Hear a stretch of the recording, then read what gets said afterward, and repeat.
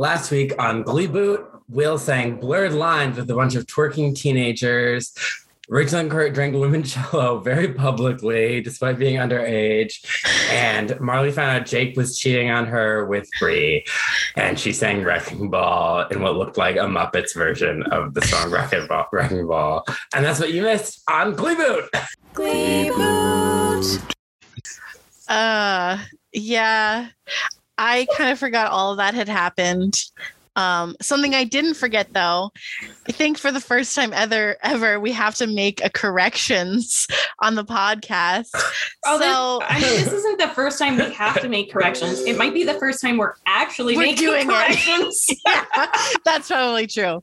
So we're making Glee Boot history. So last week, I got correctly that Bette Midler was the main witch in Hocus Pocus. However, I often get her and Joy Behar mixed up. And I also said that Bette Midler was a co-host of The View, and I don't think she has ever been a co-host of The View. It's Joy Behar. So yeah, super sorry, I guess. I don't know what I'm supposed to say. Just all the Joy Behar stands are like, erasure. How dare she?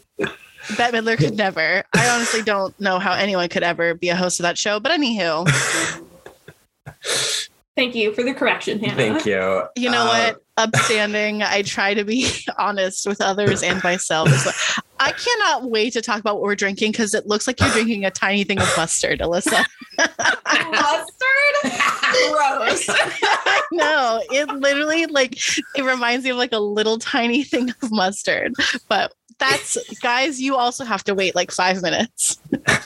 So welcome back to Glee Boot, the show where we get drunk and talk about rebooting Glee one episode at a time. I'm Cullen. Alyssa. And I'm Hannah.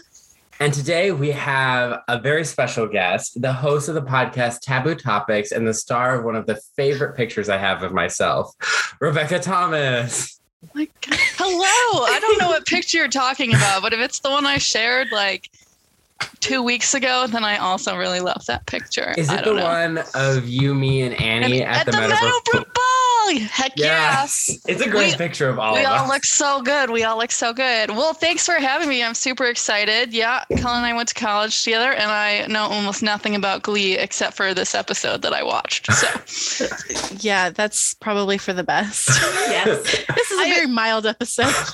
I watched the first episode of the very first season, which I noticed almost none of those people were there except for them. They made cameo appearances. Yes.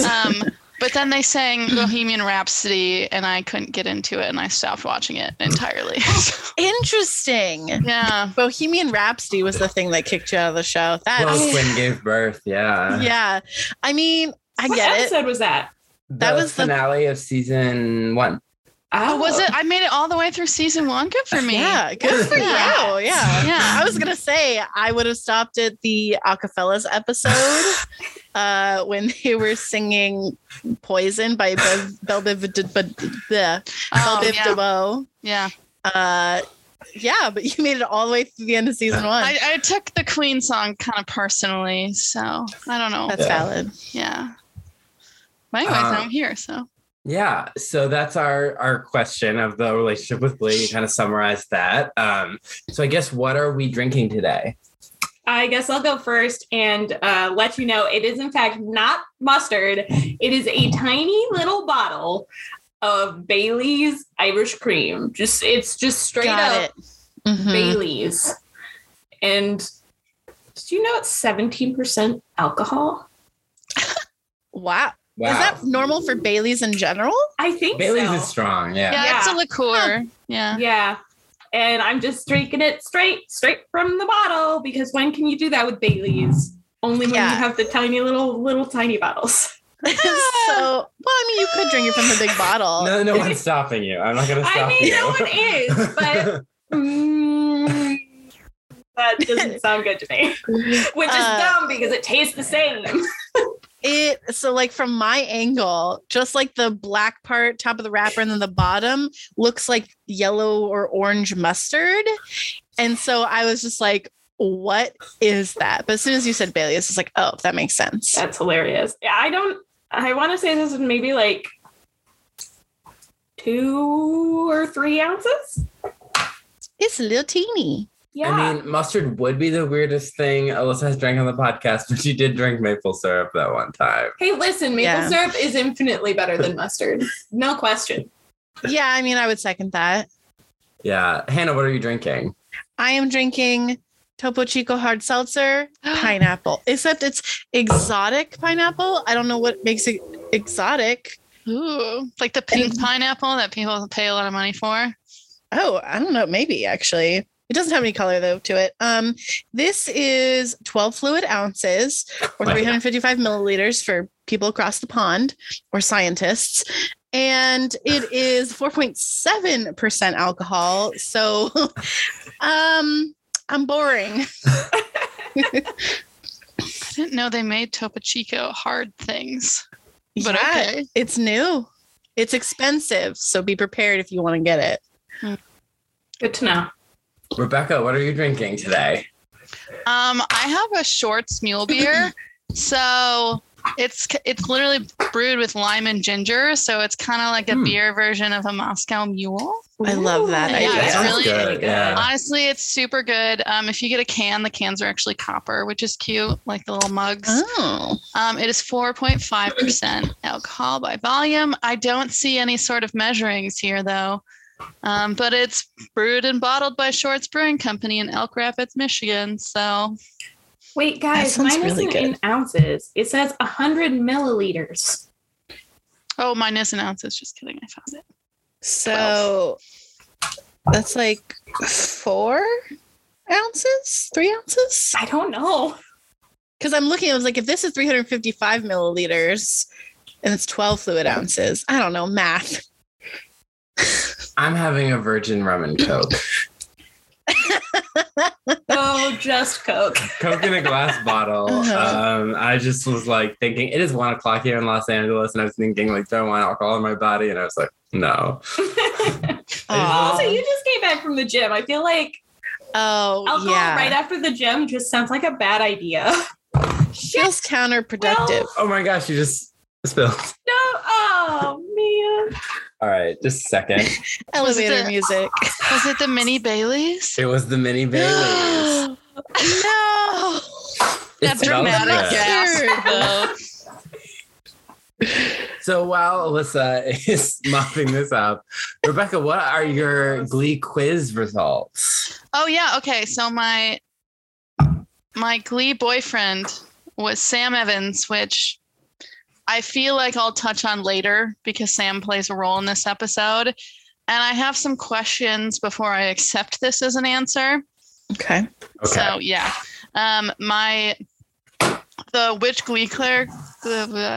Which Glee character am I? I got Finn, and I don't know how to feel about that.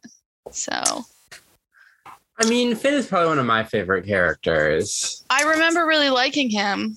Mm-hmm. He has some bad moments, but like it's Glee, like everyone's a war criminal. So like, But like Yeah. overall, he's pretty okay. Yeah. he's usually trying to do the right thing.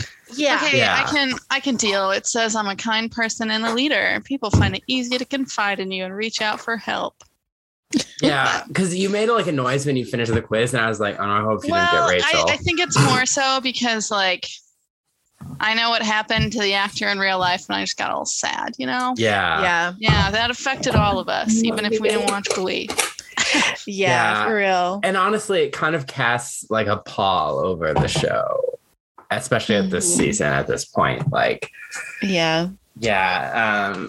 Someone actually asked me the other day, a coworker was like, do you think the Glee cast was cursed?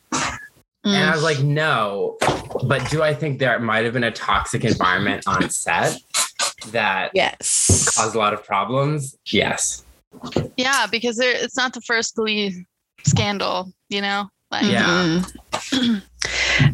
Yeah, I think that's probably the best assessment is that like the curse seems very like supernatural, Yeah. but there's a very real life explanation for some things that may have gone on.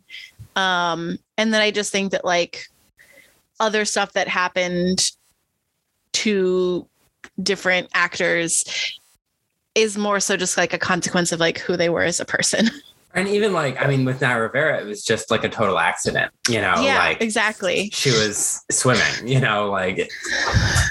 Yeah. So, but yeah, the curse, maybe not. Yeah. So today, before we get started, so our new segment, our Marry, Smash, Kill teen drama trope characters. So this week we're doing unjustly sidelined Black characters. Unjustly sidelined Black characters. Okay. So we have Mercedes from Glee. Of course. Josie from Riverdale. And Bonnie from Vampire Diaries. Oh, okay. Weirdly enough, I have an opinion on that, but only based on stuff that I remember my cousin who watched the show telling me 800 years ago when the show was still running. Who was the other one? Josie from Riverdale. She was Josie and the Pussycats. Oh. I didn't She would realize sing, but they never really gave her storyline. So I would marry Mercedes because she is a very good person and like pretty normal and well-rounded. I would have sex with Josie because, I mean, she's cool, I guess. And Bonnie is a witch, and sometimes that might be scary. So I guess I'm going to murder her. I was going to ask if she's a vampire. I know nothing about the other two. I've watched Jenny Nicholson's 2-hour The Vampire Diaries video where she like unpacks like just the show, and she also brings up like the racism, like how it's like in a Confederate town and they do all these Confederate reenactments, and Bonnie's just there just like, great. Apparently Bonnie is a protagonist. Okay, this is what the fandom Vampire Diaries.fandom.com wiki describes her as: a protagonist, the second main female character, the supporting protagonist and the narrator, and a quadragonist. I didn't realize that was a thing. We're going to have to run that one by Scott and see what he thinks. A quadragonist. I'm going to marry Bonnie because she's a witch. I guess I'll have to kill Josie because I don't really know a lot about her, unfortunately. I guess I'm smashing Mercedes. Yeah. I'm going to marry Mercedes, and I'm going to fuck Bonnie, I think. As a witch, she could bring a lot to the bedroom. Yeah, true. That's a good valid point. Yeah. And I feel like I don't know Josie that well. I'm sorry, Josie. You're going to get murdered because I don't know you. I don't know Bonnie either, but at least she's a witch. Okay, I don't know any of these characters at all. So based on the last 2 minutes of context, I'm going to go against what I would probably say in real life because I like nice people, but I'm going to kill Mercedes. But that's purely because I kind of want to marry a witch. Like, it would, in my mind, I think of like Molly Weasley, right? And like you just flick your wand and things get like cooked and stuff. Like that is convenience. And I need that kind of time saving in my life. I'm gonna smash Josie though because I feel like I kind of like the whole pussycat thing. I don't know, I feel like it's a little spicy, so yeah, that's my answer. All right, very nice. And we will put it to the listeners and see what they think. We just got our results on our jock poll in the Katie Gaga episode. Sam came first, Archie came in second, and no votes for Nate Jacobs. Wait, first and second, as in marry and then fuck? Well, like, because of the way Instagram polls work, I just said, who would you marry? Oh, I see. Got it. So, yeah. I think it's pretty safe to say, based on our conversation during that episode, that everyone would either marry or fuck Sam. So, and also the other one, but the guy from Euphoria was definitely going to die. What was he? What did I say he was? He was An a emotional terrorist. Yeah, like that person not going to make kitty it. energy. Yeah. Okay, so let's get into the episode. So this week we're talking about season 5, episode 6. Moving Out, the Billy Joel tribute. I'll say it before and I said it again, not a big Billy Joel fan. I love Billy Joel, but I don't think it makes sense to have a tribute episode in Glee based on how they used him, because it simply doesn't make sense. And then literally like at the end, Sam mentioned something about Billy Joel that kind of just like doesn't go with the story at all. And I'm like, why is Billy Joel here? And I was looking at like the Wikipedia articles and stuff, and they're like, Billy Joel was happy that they're exposing his music to younger people. And I was like, Billy Joel was happy for that paycheck. Yeah. And then the subsequent paychecks that came from people finding Billy Joel's music on iTunes and downloading it from there, purchasing, etc. Yeah. Probably, yeah. The musical numbers feel extra shoehorned in this week. Like I gagged multiple times just because like they're always a little shoehorned in Glee, but like they're just like, oh, we're gonna sing a song. You're like, what? Yeah. Rebecca is nodding her head. I didn't know if that was the norm, right? Like I remember watching Glee. I do not remember there being that much music in one episode, and then just having the songs completely like the relatability was quite a stretch. In a lot of them, and I was just like, this episode, like there have definitely been episodes that had a lot of songs, but they felt more organically part of the story. None of these songs really made sense in the story. I'm trying to think of one that did. Maybe Jake's. The My Life. Because that makes sense for him to sing a song in Glee Club that expresses his feelings. I guess Writers, but I didn't like Writers at all. No, hard pass. So I think Jake's makes made sense. the most sense, but his song, also that situation in general, just didn't really make sense. Yeah, so. just I'm gonna do this. Yeah, I very much disliked that whole Ryder thing. Like, learn boundaries, bud. Yeah. I mean, the fact that Sue like straight up points out at the end of the episode, like she has a fit because of all the songs that were shoehorned. And I was like, okay, if we're getting a little bit meta here, like, I'm glad you saw this was happening, but why didn't you stop it? Yeah, she literally says like, oh God, you're going to punctuate your lesson with a song. I was like, meta. Yeah. And again, not a big Billy Joel fan, but I love the song Piano Man. I mean, it's a classic. What a waste of a really like emotional song that like could mean a lot that just was used like for nothing. This is the biggest waste since Smash Waste Kelly Clarkson's Breakaway. Yeah, that is a reference only two of us understand. Rebecca, have you seen Smash? No. Okay. Yeah. So only two of us understand. It's correct. Also, I just hated that. I hate this diner. I hate everything about it. I keep praying that I'm never going to see it again, but I've seen like stills from future episodes and I know I'm going to keep seeing it.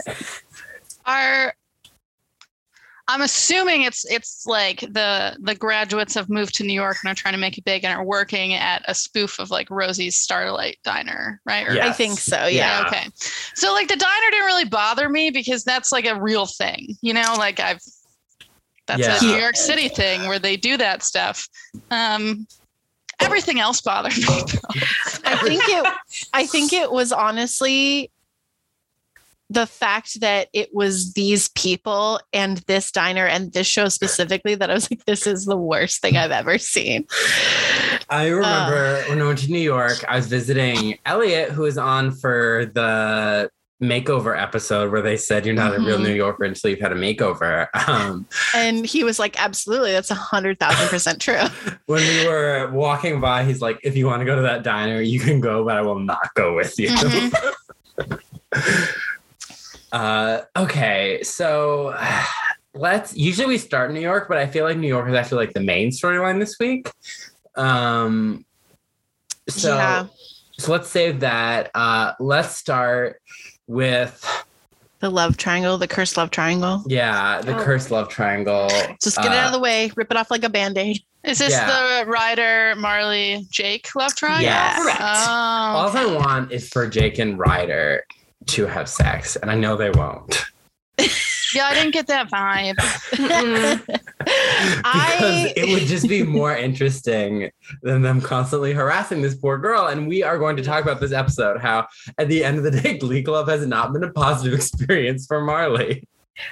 No, and honestly, like her mom hearing this, presumably her mom also heard about how Mr. Shu suspended her for not wearing a tardy bikini. You would think. So why is her mom like letting her still do this, or not being like, hey, I think this is really bad for your mental health. You're probably still in therapy for your eating disorder. Like, what does your therapist think?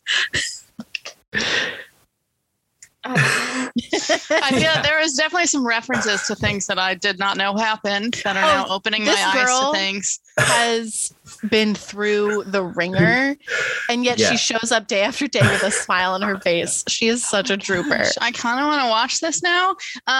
You mentioned okay. Well, you mentioned the thing with her mom, and I don't know if like this.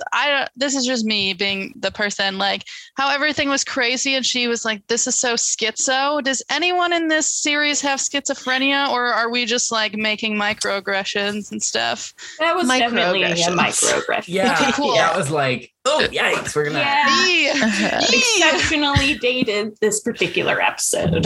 Okay, yeah. That's not that dated though, you know? Yeah, it's I would love to say sure dated the episode or dated the writers, you know? Oh, there we go. Yeah. Oh, right. Yeah. Shout out to my coworker who called all non-binary people schizos. Hated her. I didn't even know people use the word schizo in terms like that, but like maybe, I don't know. Maybe people who don't understand how the world works do. Fair, good point. Well, they used to, right? Because it was like synonymous with the word crazy, but people didn't actually. It's not anymore. Don't use it like that. Yeah, well, I wasn't planning on it. Now the world is kind of like, oh, okay, like schizophrenia is like definitely like a total different thing. Like it's not a thing that we can just use as like a slur. Again, it's that weird thing that was like, I never thought representation could feel like being called a slur. I kept thinking about that literally the past like 2 weeks since Kayla's been on. Glee is horrible, but it's great. We're sticking with it. We made it this far. Yep. I can't stop now. See, I thought that this was going to be a podcast full of people that love Glee, and then I'm just going to talk about. See, I'm really glad that we don't prep anyone for that unless they know us. And I'm really sorry that already. I haven't listened to Glee Boot before. That's totally okay. But if you want to hear about the stuff with Marley, like maybe we could give you like a couple episodes of our podcast to listen to. Oh yeah, no, I actually kind of want to go back and listen to all of them. This is really exciting for me. Oh, perfect. Yeah. Yeah. It's almost like you should listen to it as a commentary while you're watching these episodes. Oh, for sure. That would be awesome. We recommend it. Yeah. Okay, sorry, continue. Yeah, like Glee, I hate it, yet it's also maybe one of my favorite shows. I really don't know. I have a very complicated relationship with this show. Yeah. There are often small moments that I'm like, I think it was Kayla who also said this. I think Kayla's a genius.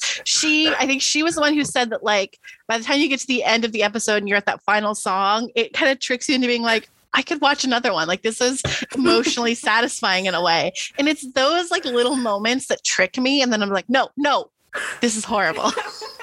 Yeah, like there were some good intentions. There were some good, like, interesting moments. Like, I think it's definitely like a big part of like television history. And like, so like there's part of me that will always have a fondness and like love it for what it was trying to be, but not always for what it was. Yeah, well, it's crazy because like, I mean, they have so much representation, and I think that's awesome, right? Like, you don't see that in every show, but then you just like the schizo comment, and like Sam later on like makes some microaggressions, but I think that was on purpose. But I don't know if that's his character. He was just trying not to get into college, and that's why I don't want to date him, because I wouldn't date someone like that. Yeah, we'll have to dig into that, because that scene was fucking horrible. Bananas. Oh Yeah. gosh. Yeah, we'll Sorry. get there. I do just want to say everyone on Glee is racist. Pretty much, like, because If it's not all the time, it's sometimes. like all the Asian jokes, all the times Brittany can't tell Unique and Mercedes apart. What? Yeah. There's some major issues. Yeah. What? I'm just shocked. Like, I just always thought Glee was like Glee, you know, like not like a comedy made in the 90s. It's basically a comedy made in the 90s, but produced in the 2010s. Yeah. Yeah.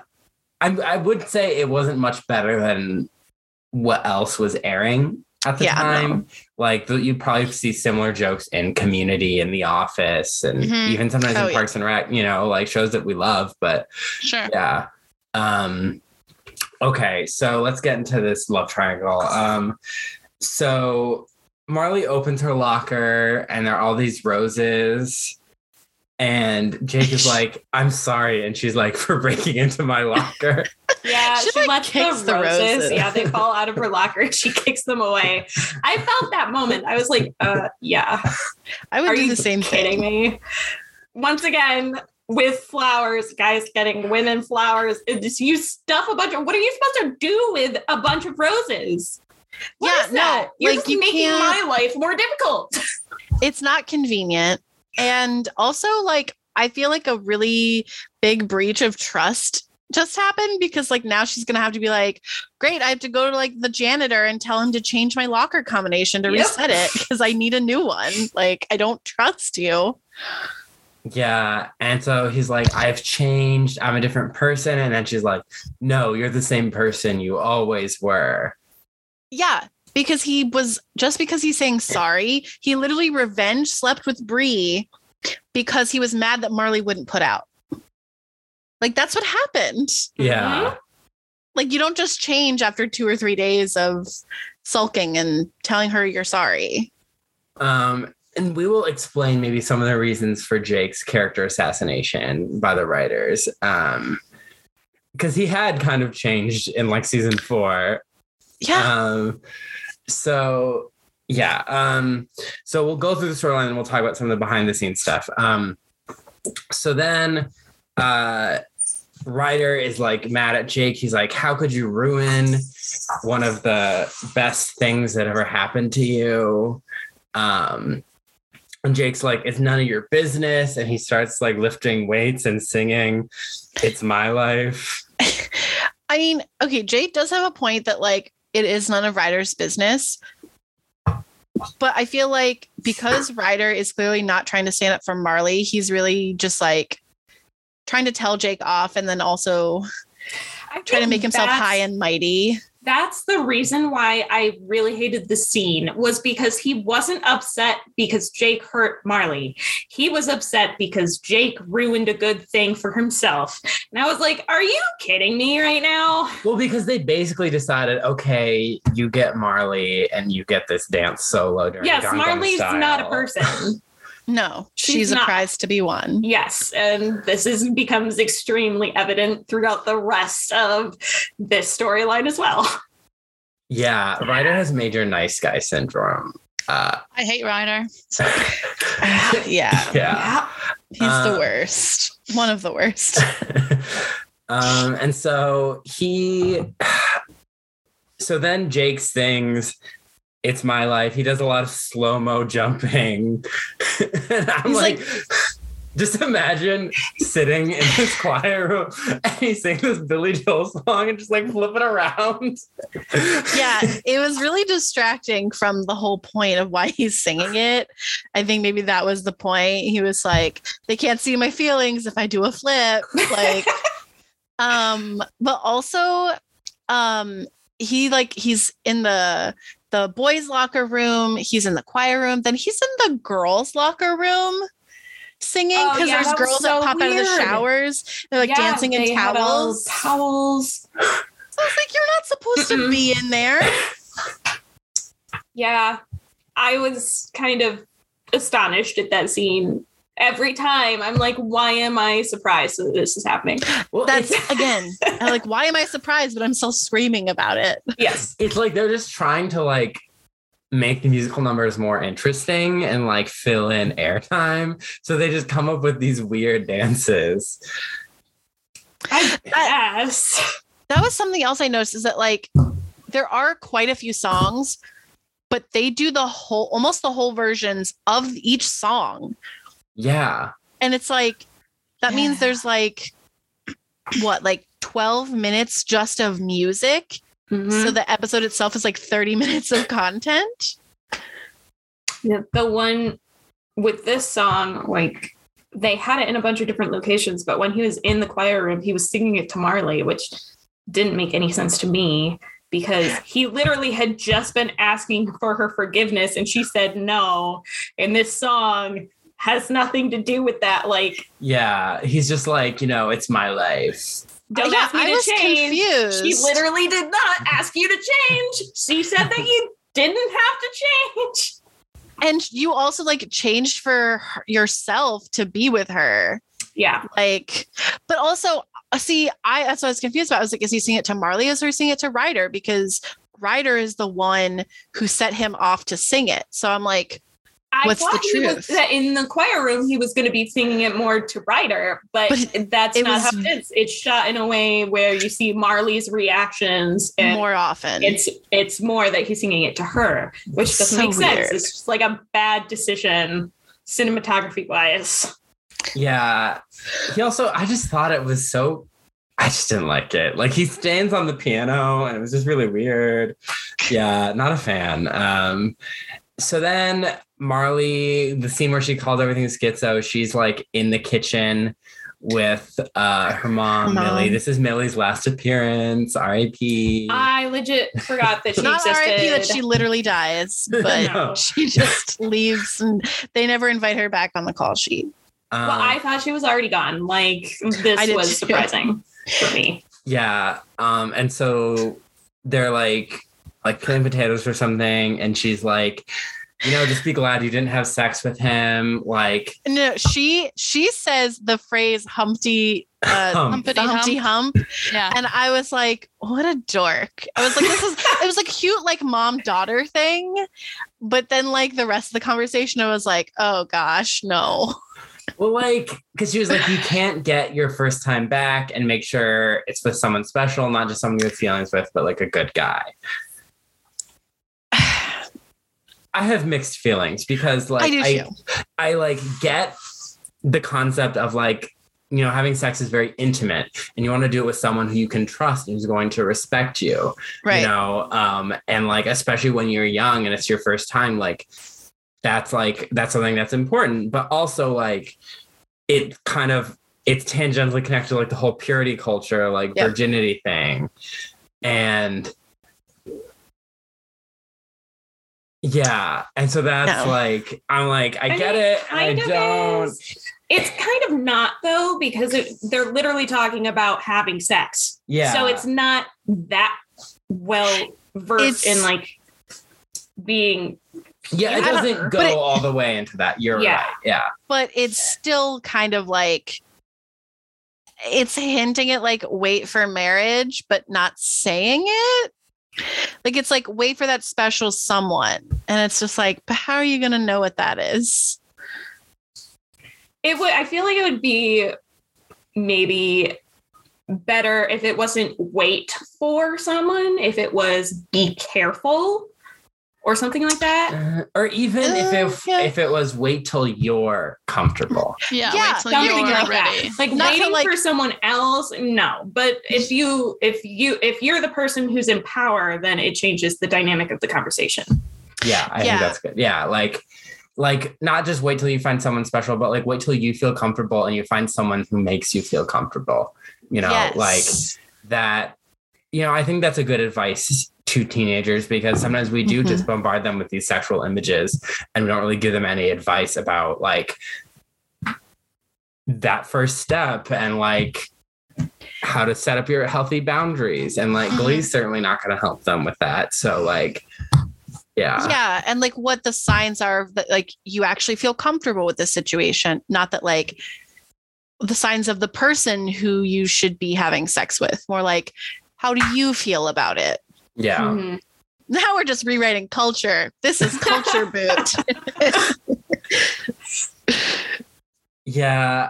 But I mean, overall, like I thought it was like a cute scene, and like it was nice that Marley was given the like, it doesn't villainize her for not wanting to have sex the way it villainized Quinn.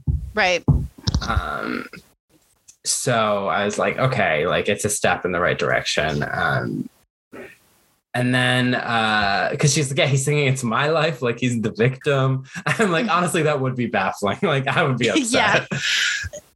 And then Jake is like, "Go out with me," and she's like, No, Ryder. Or Ryder. Yeah. These characters. They're both not good. Ryder's like, "Go out with me. I'm a good guy. I go to church. I'm getting good grades now. I have good family values." Yeah. He's the Adventures in Odyssey. Oh boy. That entire like conversation with him just listing off the things about him that made him great and a conservative Christian, I was just like, oh my God. Like a resume of conservative Christianism. Yes. It was so jarring. It was so jarring. So It was one step away from being like, here are references from all of my youth pastors. It made sense to me though, and it did feel like something a real Midwestern boy would do and say. Yeah, probably. Yeah, and it really was not far off base, honestly. Yeah. Because there are times when these characters are much more written like they're LA teenagers than Ohio teenagers. So yeah, but then she's like, no, I went through all this, like I was really hurt and I just need space, which is like very valid. Yes. Like 100%. Mm-hmm. And there's this awkward shot, like he's looking in the mirror as he's talking to her, and I'm like, oh, they're gonna use this. So speaking of shoehorned, they literally have Marley stop in front of and face away from this like set of mirrors. And so all you see is the back of Ryder's head, but you can see his face in the mirrors. And all of the while, just like little context from like the other part of the story that's happening in McKinley is that there's a career fair happening in the hallway. And I'm like, what career could this be from?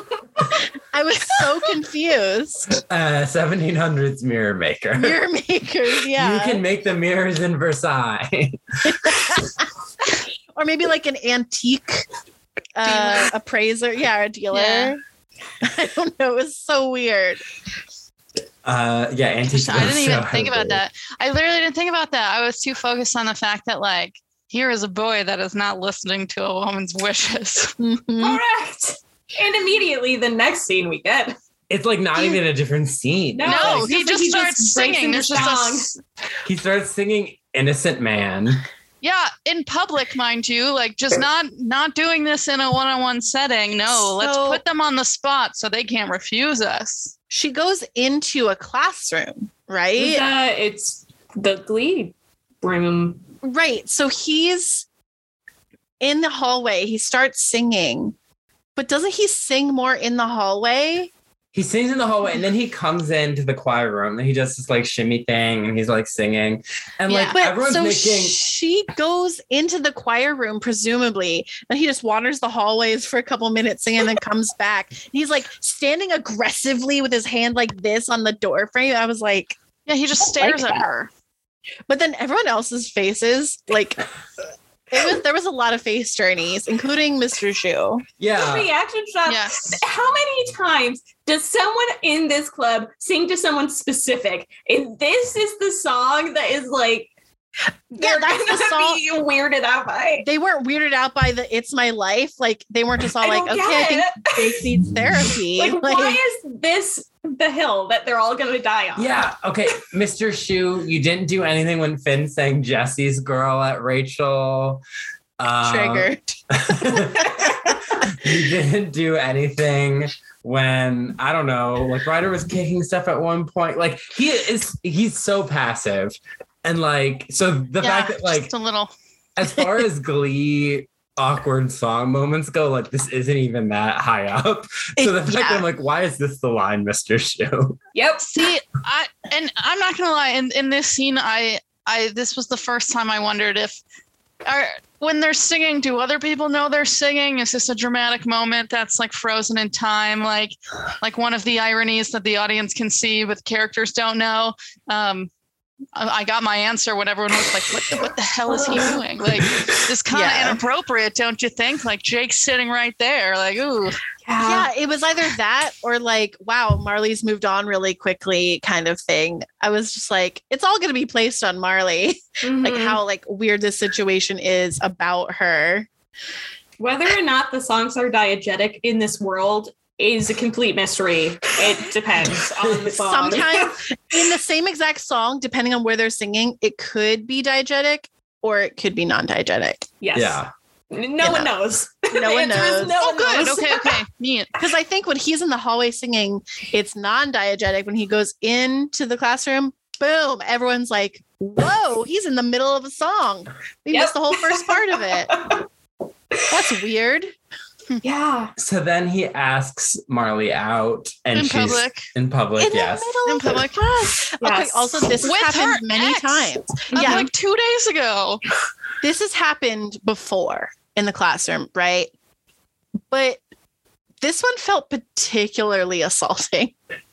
After she literally just told him, no, I need some space. Yeah. Yeah, And and she that's didn't like straight out reject him, like, no, I don't like you. It was like, I need space right now. 3 minutes later, go out with me in You front of had everyone. space. You Yeah, had space. exactly. It's like the thing that happens when you're trying to force someone to marry you. So you ask them to marry you in a really public place. Right. Mm-hmm. Yeah. Yeah. That's how I felt. It's basically like a public It was proposal just- where you have cameras and you've got He the literally whole gets on one family. knee. Like it was Oh, he very, does. yes, Yeah. he does. No, it was just very like, for me, it was very controlling. Like, you Oh, yeah. put your partner or your whatever in a public place so that they will obey you. Yeah. Yeah. Yeah. And it's Like, also I an know- affront to Jake too, who's sitting Seriously, right there. and like, granted, Jake didn't do good stuff, right? Like, he had revenge sex because Marley wouldn't put out or whatever, and yet I still don't dislike him as much as I dislike Ryder. Yeah, this episode, I'm kind of just like, okay, yeah, Jake did that, but I'm like, But Ryder is just like, there's something about like not like someone saying no, you just not listening, putting them in a situation in public, like that is manipulation to me, and that is a hell nah. Like, you can go Not a sleep with great someone else, message. whatever, because you're basic. But no, that's like a whole nother level of conniving. I don't like it. and like, Yeah. do you think like as the audience, we're supposed to be rooting for Ryder? But like, obviously he's a better guy. He never does anything because he never gets a line except for like, it's Stevie Wonder week. I think that was the last time he talked on the show. He said Katie versus Gaga, we had an emotional connection because he didn't want to be either of the choices. Right. Yeah. But He said he was quitting Glee Club. Yeah. In the And he's still season 4 here. finale, and he's still fucking here. Yeah. Yeah. So like as the audience, like, am I right? Like we're supposed to be like rooting for him. I don't know. I actually don't know. I very much was not rooting for him, Yeah. but it I was my think- first episode, so. I think we're not supposed to root for him. I think we're supposed to root for Marley, but they don't do a really clear job of presenting that. I don't know. I think because like if we're supposed to root for Marley, we're supposed to root for What, her to get a new boyfriend or to her to have her personal space? I Her think personal personal space. space. The only reason I think that we're not supposed to root for him is because of the visceral reaction I had when he puts his arm around her. Oh, yeah. Yeah, later Yeah, and her reaction to the to that situation, Interesting. I think was very Yeah. well deserved. And Ugh. she wasn't. Usually, if they want us to root for someone else, they put Marley in a bad spot and they blame her for something. But I didn't really feel like she was getting blamed for anything. That's this true. episode. That's a good point. Yeah. So Ryder and her go on a date, and then he like makes an Instagram post about it. He's That like, "Do you was see my fucking Instagram creepy. post?" Yeah, No, I did he not like said, that at all. look at your Instagram. That's what And he then- says. And then it's the best date ever that he posted, and it has like cartoon hearts Flowers? around them, Yeah. and like Creepy. creepy. That is your pit guy. Like if Marley has ever disappeared and no one knows where she is, you look in Ryder's pit and he's like putting lotion down in a pulley system. Yeah. Yeah. Love a good Silence of the Lambs reference. Pit guy. So then Jake is like, he puts his arms around both of them, and he's like, "Oh, so you guys a thing now?" And he like puts his arm around her and is like, "It's none of your business." This has all happened within the space of like, I want to say maybe 2 days. Yeah. Right. Yeah. Yeah. Okay. So Jake cheats on Marley. Marley finds out. Marley goes on a date with Ryder. No, Jake. that whole thing is probably a week because Okay. she does the whole Miley Cyrus thing. Oh yeah, it does last take week. her a little bit to find So out. it's Yeah. probably a total of 5 days of Each school episode time. of Glee is about a week of story time because they always have a different lesson. That makes no know. sense. Well, yeah, I mean, of course, with like the new lesson, that makes sense. But also the fact that, like, I don't know if you guys watched the recap, but the recap literally says this has been the longest year ever, and yet graduation is still coming. And I'm like, this cannot be a new week. Like, you don't have time. Also, just a really quick aside, I forgot to look this up, but I don't remember how many people the Glee Club needs to compete, but they do not have that number of people in their classroom right now. No. So they're not going to go to 12 or nationals. something. I think it is. They have 7. You should see. Yeah, where's Joe and Sugar? I swear to God, if they show up to nationals, I'm going to lose my mind. I mean, like, where were you hiding them? Is Shu a pit guy too? Is that where he's hiding these students? I can't wait for you to see the plot contrivance they do. So they have a full. Oh, my heart. So then Marley's like, just because we go on one date doesn't mean we're together. I still need my space. Like I'm not ready for a relationship.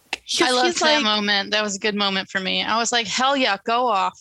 yeah, because he's like, I hope this isn't too forward, but I know we just went out yesterday, but we should do it again tonight. And I'm I like, can't stop thinking about you. Like, honey, that is too forward. even if I liked the person, I would still be like, no, I still need a couple of days to like recoup. Yeah. So let's talk about the fact that Melissa Benoist Marley and Blake Jenner Ryder were married in real life, and he was abusive physically to her. And I looked this up because I saw it in a YouTube comment, but I wanted to confirm that she did say this, that he was controlling of her acting life as well, and didn't like when she had love interests that weren't him, when she was like being romantic or like kissing other actors, which like grow up, that's what actors do. So were Yeah. they married at this point? They Yeah. were publicly engaged, but secretly married. And they had been They together eloped? They had Probably a like a secret year. wedding. Yeah. a and they year were- or so. They were together. I think they announced their marriage in 2015, officially broke up in 2016, and then she started dating Chris Wood from Supergirl in 2017. But they started dating probably like 2014. 2013? Yeah. Okay. Interesting. So yeah, so I feel So by like the time this was happening, they they- were married, I think. Yeah. wasn't this 2014? What year is Yeah. this? So they Wait, no. Was it 2013? no, this was 24. Oh, wait. No, this was 2014, right? Mhm. So did they Season- meet on Glee? Yeah. Yeah. Okay. So season 5 of Glee was 2013 to 2014. Yeah. Right? Because, yeah. September 2013. So this would have been 2013. Yeah. So they were just dating at this point, or possibly engaged. Possibly engaged. Yeah. But he was controlling. And so people think that he is the reason why the Jake and Marley relationship was axed. I mean, I don't know. I can believe that. Like, Yeah. Could be. I have no idea. Like, do actors and actresses have that much control over where the story goes in TV? They can. He's not a main actor, though. that's the thing. Well, I mean, unless like they made like a really big stink about it. Yeah, because he could have, because, you know, Ryan Murphy loves a white boy. And he was That's the why Glee Ryder Project won. winner. Yeah. And I think maybe they just I almost think the writers were like, okay, fine, but we'll make you look super weird and creepy. Yeah. Because I'm thinking about like if they were like just dating at this point, I'm kind of thinking like, okay, what were the circumstances that could have got the writers to do this? That's interesting. Also, I'm thinking about like how early that type of behavior was happening, Mhm. which is crazy. Yeah. Yeah, she said they were like friends, and then once they started dating, it went from like 0 to 60. Right. Mhm. Yeah. But it's weird because if you look at his statement about the whole thing, he really accuses it of being on both sides, saying that he wasn't allowed to take jobs because of other female things. And then it becomes into like one of those situations that's just like, it's He just said, bad on she both. said. Yeah. And it's bad on both ends. And I don't know. Yeah, because he played a love interest for one episode on Supergirl. He was in that baseball movie. I think she was in it as well. And then Really? he was in that show with Renee Zellweger of the B Movie. And Renee Zellweger of the B Movie. I think it was called We Watched One Episode. I'm pretty sure that's not what it was called. It was No. We Renee watched- Zellweger, the actress who has been in so many things. I think she won an Oscar He will only be known for the B Movie. That is as my Vanessa legacy. Vanessa from the B Movie. I love it. But he was in a show with her where he was dating the girl from Suburgatory and Zoe's Extraordinary Playlist. What show is this? It was like He was born in 92. Oh my goodness. I thought he was older. He's literally our age. Mhm. Yeah. Are you sure I watched this with you? Yes, we watched one episode and then I went to watch the Aladdin movie, the Aladdin reboot. Huh. Was it recent or something? Yeah, it was. We were in the Woodman apartment. It was before COVID. He's also going to be in the Merrily We Roll Along movie Yeah, I just saw that. because he was cast before all this stuff came out, and that movie's going to be like filmed over 20 years. Wait, why are we talking about this? I forget how we got here in this Because you feel the ickiness and the controllingness on screen. I felt the vibes.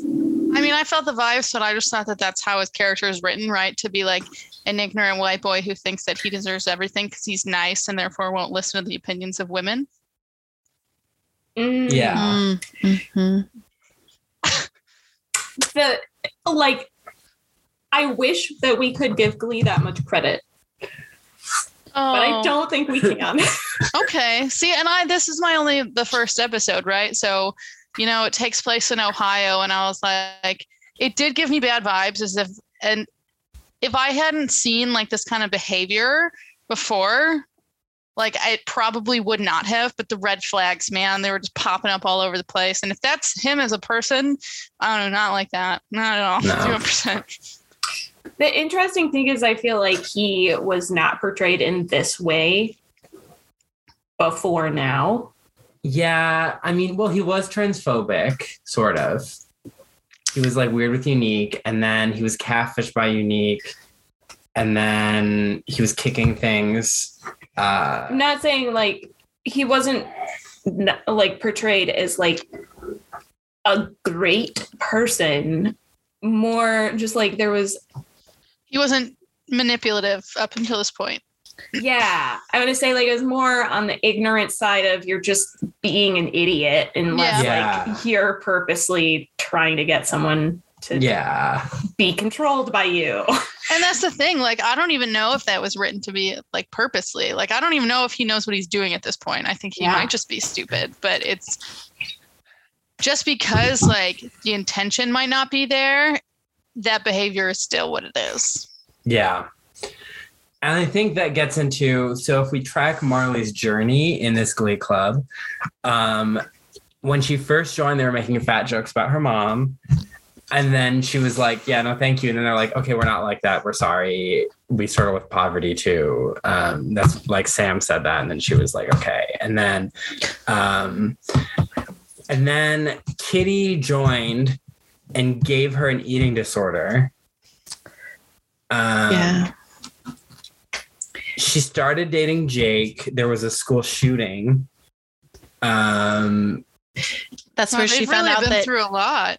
That's when she found out that Kitty was the reason she had an eating disorder. And they couldn't have Christmas, remember, because they had to pay for the therapist. And Dr. Goodsits. And everyone blamed Marley for she fainting during Gangnam Style, and they were like, "You're the reason Glee Club is over." And no one defended her. And I'm like, you were singing Gangnam Style, you weren't gonna win. Dude, this is all sorts of messed up. Yeah. Like this is literally like a toxic environment. Like I think we're misremembering. I don't think Sue said that she was gonna make an environment so toxic. I think Shu said that. I think we're all misremembering. Yeah. Like, and then Jake cheats on her. And then with someone who's like bullying her. Yep. Yeah. And then now Ryder's doing this. And it's like, this has not been a positive experience for Marley. Like in a few episodes, there's going to be a lot of talk about how great Glee Club is because something's going to happen. They're going to talk about how great it's been for all of them. But I will posit it has not been great for Marley. No. It Like, hasn't also been great for Tina either. Like Tina doesn't really get to do anything. Yeah, Tina at least got to date like Mike Chang, who was nice. Like, I don't even know who Tina is. So Tina had she one even line. in this? She had 2 lines. Oh, I counted this time. one of them was, "We're gonna be big Spoilers! stars." Oh, at the end with the pigtails. Also, just like a side note about another storyline, I just have to quickly say before I forget, Tina is also graduating, yet she doesn't get any talk of like what she's doing after high school. We don't care. And yet Except I I'm do like care.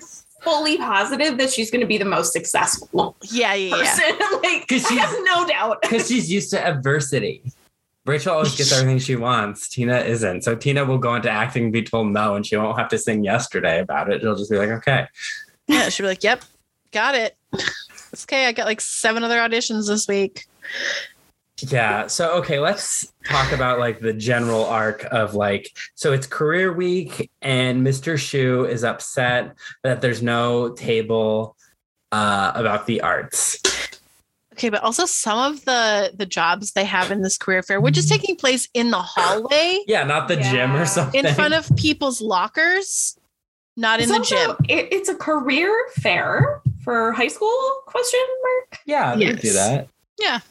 Yeah, we definitely had like a mock, not like a mock one, but like It's really not unheard of. I like remember going to like different booths of like different occupations. Like I remember doing drywall on a fake wall. It was awesome. We sweet. did like Core memory. college. There was a college fair, and there were like a bunch of colleges that came. But I don't ever remember having a career fair. But then also, my high school was very college preppy.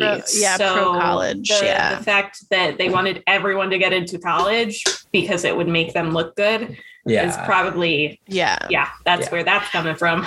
Yeah. But also these jobs are like so weird that I'm like, it's almost as if the guy who does that show Dirty Jobs recommended all these different like careers. I don't even think they're real. I thought they were just made up for humor purposes. Well, like because I was like sculpting. Yeah, fecal sculpting does not exist. Yeah. I was like, what is happening? I literally thought, I was like, oh, it's got to be that guy. Like the guy from Dirty Jobs. He put this whole thing together. He was the organizer. Rowe is a communications major who got famous on reality TV and likes to tell people not to go to college and that it's a waste of time to pursue your dreams. So wait a second. Does he phrase it like that? Because I have a lot of thoughts on college and dreams. I think he's done like, I'm not sure if he's done a PragerU video.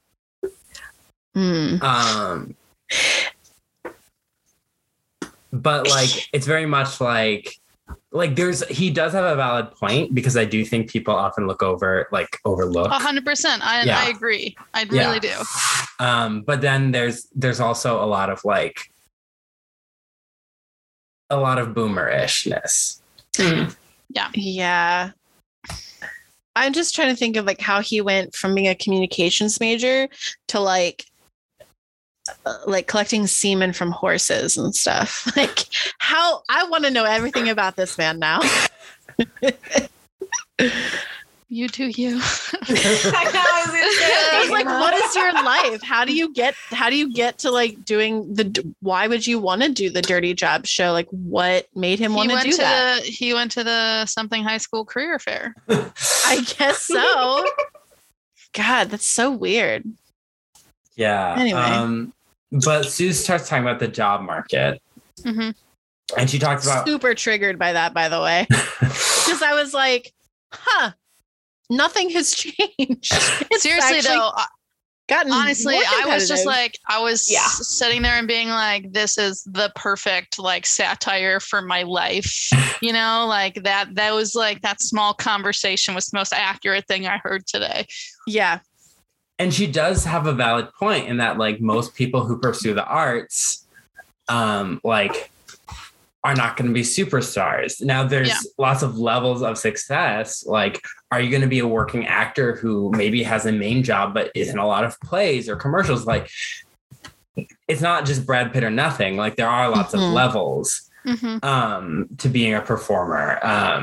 Or any type of artist. Yeah. It's like, you know, if you go to school for like fine art, like in terms of like painting or drawing, like you could work in a gallery, you could work in a museum. Like there are tons of different career paths. So my issue with this whole thing was that I'm like, it's super focused on performance when there are tons of careers in the arts that aren't performance, you know? Listen, I don't know what fecal sculpting is, but it sounds kind of artistic. Right? I was like, literally, it's so, like, what could that even be?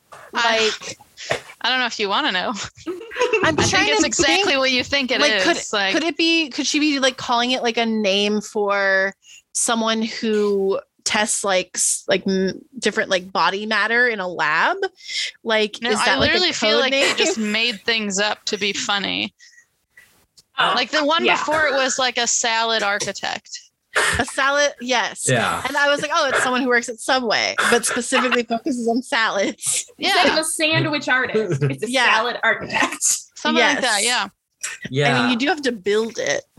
I was getting vibes of that Butter movie. Oh my gosh. Triggered. We watched in grad school with the mom. What's her name? Ben Jennifer Affleck's, Garner. Yeah, former wife. Also Electra and the woman from Alias. And Peppermint and the mom in Timothy Love Green. Simon and Timothy Green. And a million, she's so a mom good at being a mom. But anyways, it gave 13 me going that on vibe. 30? Oh. Yeah. Classic. So Jennifer Garner will be in the Glee Boot. Yeah. I don't know what she's gonna sing yet. Maybe "Stupid Love" by Lady Gaga. Yeah. So go. Okay, but well, I just want to like throw this in before we move on. So I definitely agree that like I'm very torn between like I love the arts and very torn between the fact that like my whole entire professional career is working with college students, and a lot of my BFA like college students, like they study these things that they love, and I see them graduate and do nothing with them. And that's not all of them. Like I know people that have worked in New York. I know people that do props for like Hamilton. I don't know. So I've met people that are successful in these areas, but I know it's super hard. And I'm just like, I like you said, Colin, like Sue kind of has a point.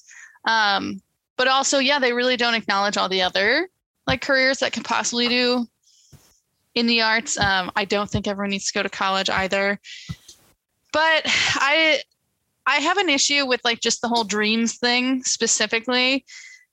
And that's not just for like, you know, creative students or art students. Like I kind of felt like it was a disservice for me now as an adult to be told that I could just follow my dreams and, you know, I could get what I wanted if I worked hard for it, because all I've done is work hard for it and I have gotten nowhere near where I want to be.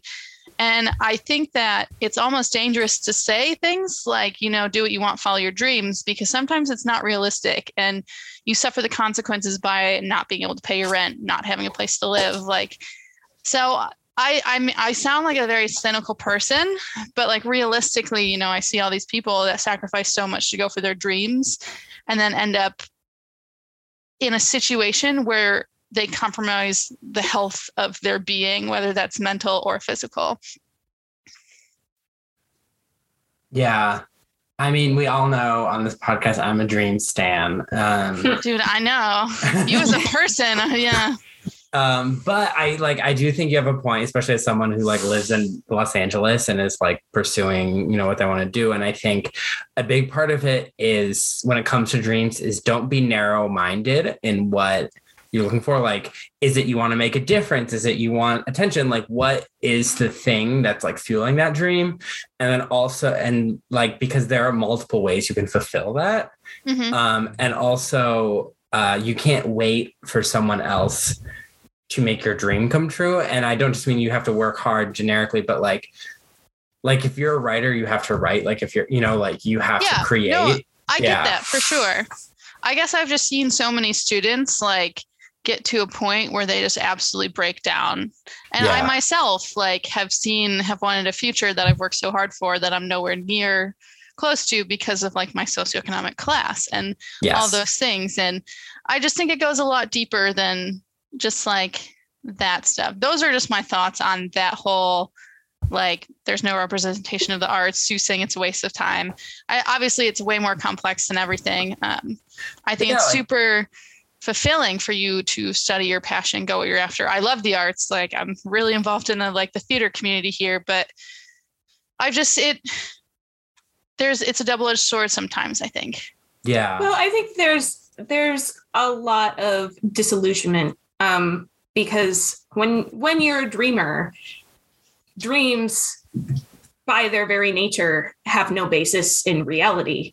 Sure. So once you figure out what reality is, you either have to change what you want to do or you're going to be run into the ground, basically. Or you change reality.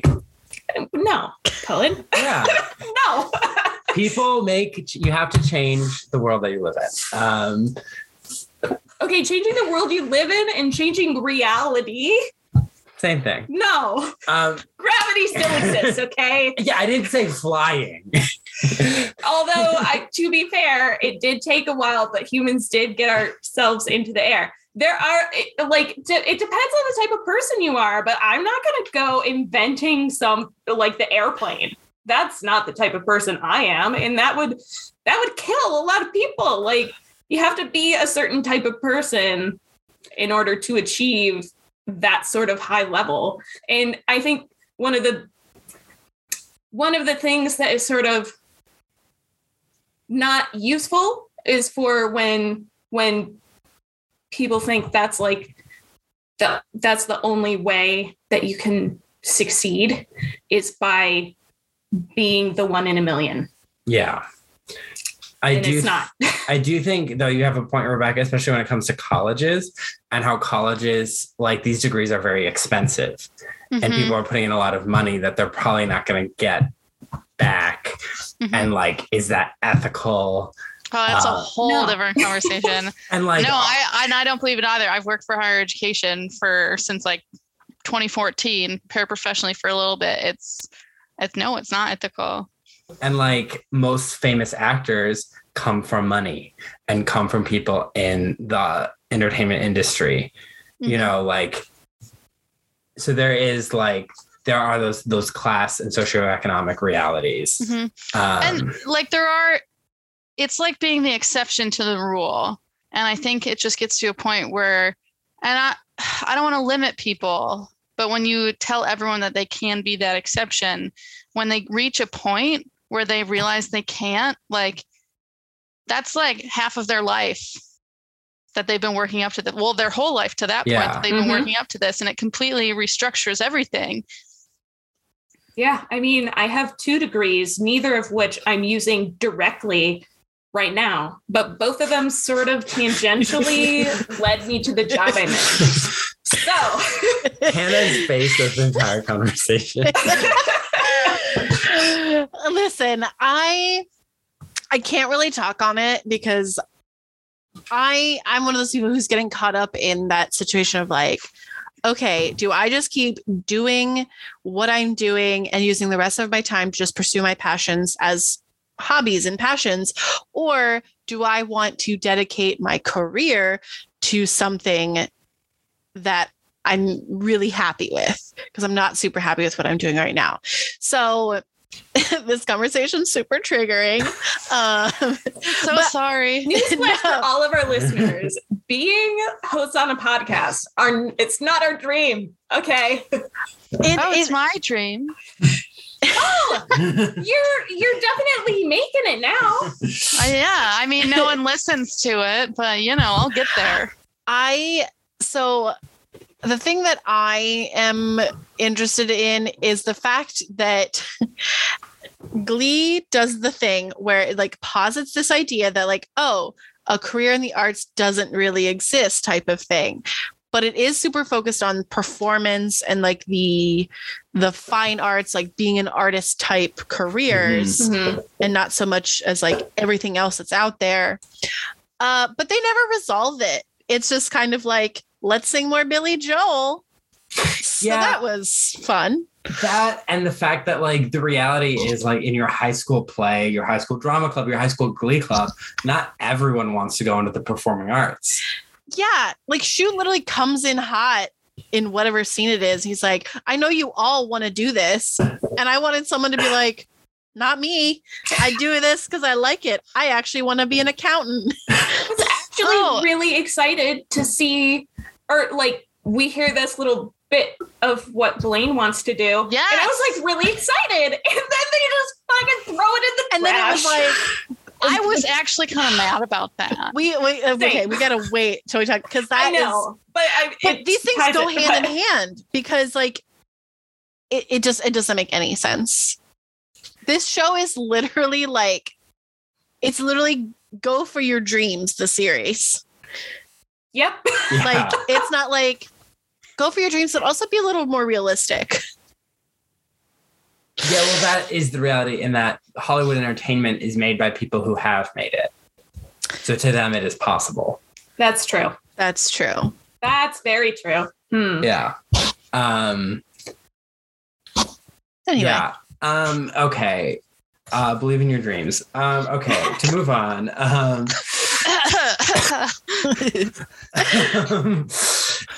So let's talk about, I guess this storyline is not really a storyline. This is kind of brought up. And at the end, Sue puts up the Phyllis Diller shrine. and is like, right, with Phyllis Diller, right? I think so. Yeah, and she was Is like, that the person who's on the wall in the? no, that's the old Glee Club teacher. Yeah, but I thought her name was Phyllis. No, she just gives Phyllis vibes. Okay. And so and then she's like, oh, I can't believe you're going to use this to sing another Billy Joel song. And they sing, because Tina's like, we're all going to be big stars. And I'm like, that is not realistic. Like, you're not, that did bother me. I need to look up because I don't know these songs. What song This was one this, is Hannah? You May Be Right. Yeah. I didn't mind this one.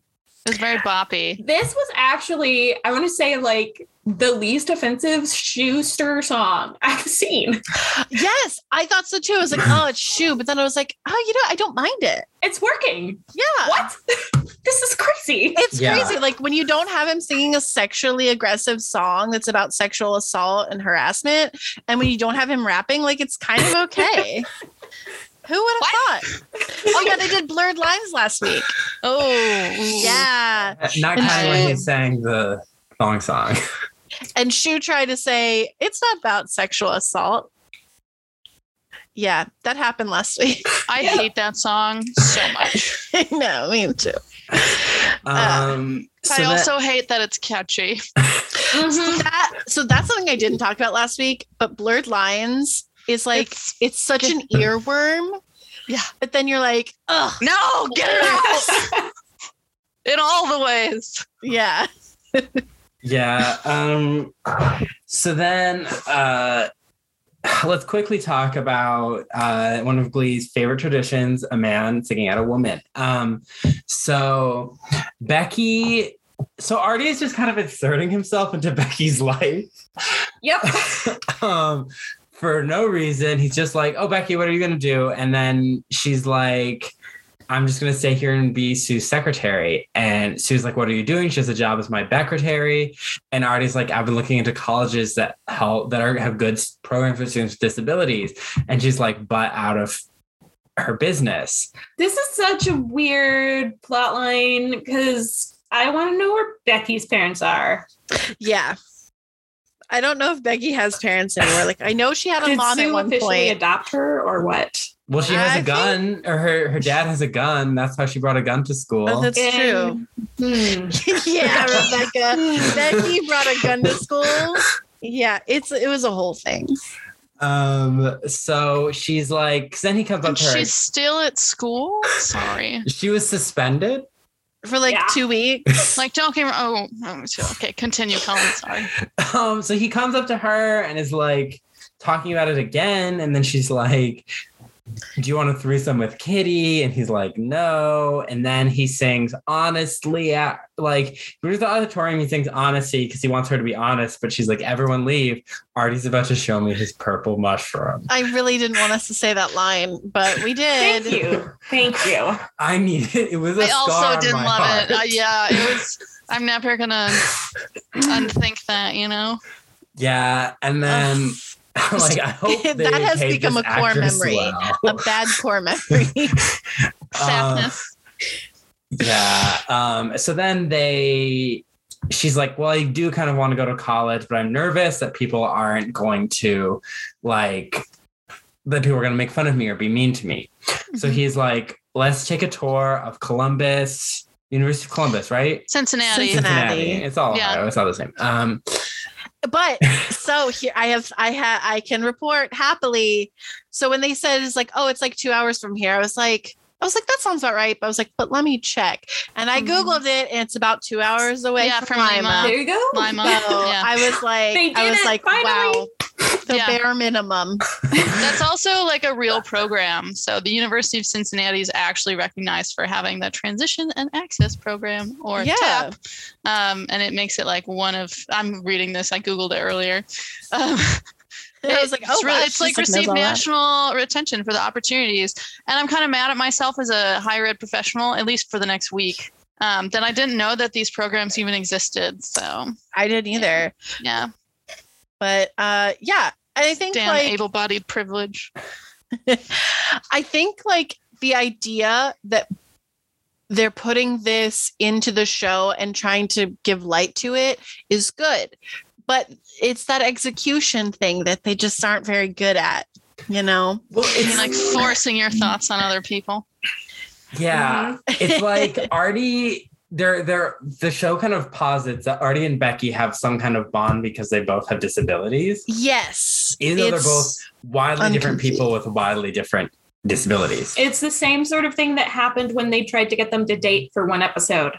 And that was also super awkward. Oh gosh, these writers are hurting my soul. It's just like when, this has nothing to do with anything, they had a deaf contestant on The Bachelor and everyone was like when she got eliminated, it was like, fix her up with someone McDonald, Sean McDonald, that might have been his name, who was a CODA, a child of deaf adults. And they're like, hook them up. And I'm like, that's an insensitive thing to say. Yeah. Society's got a little ways to go. I'd be super interested in this story and in general, Becky as a character. If we could just get things from her perspective, she's such kind of like a comedic character at this point. Anything that they have her, wow, I'm not articulating very well. Her process, like her point in storylines is not actually as someone who, like, she's not a main character, right? So yeah, it feels like a good service that Artie did, not actually being about Becky and her future. Yeah, like, because the only time we've gotten Becky's head was that time in season 3 where she said, "No Chengdu, I ain't no rice queen" about Mike Chang. And then she was voiced by Helen Mirren. Helen Mirren had to say those lines. And Helen Mirren. She played strip poker with Puck, and then they went to prom and wearing the beer box crown. Yes. And she was like, "You have a hot piece of booty, like you've made it." And that's the most we got from Becky, like in her head. The rest is just other people. I have a really hard time discerning between like when the show is trying to do something good and like show about her or just using her as a punchline. Yeah. Because I was like really uncomfortable in this episode because it was like, I don't know if this is good. It's kind of tricking me into thinking it is, but then I'm like, something's telling me that there's something wrong here. So then they go to the school and it's a cool look into the program. She seems to be enjoying herself. There's this guy who's like hitting on her. And she's like, no. She's not having it. She put her arm around her and she like shrugged him off. Yeah, 2 people in the same episode who do that same thing. Yep. Yeah, that was the theme of the week. Don't touch me. So then Becky decides that she does want to go to college, and Sue is mad at Artie. But then she's like, ask good questions, like look out for her. And then those aren't even good questions. Yeah. I just have to acknowledge that. Like those are the most like, is there Wi-Fi on campus? It's University of Cincinnati, probably. Yeah, and then we just make like the freshman 15 or the freshman 20-pound joke thing. Yeah. Like, come on, ask real questions. Yeah. Like, hey, like what kind of like accommodations do they possibly have for things that I might need? Mm-hmm. That's a good question. Sorry.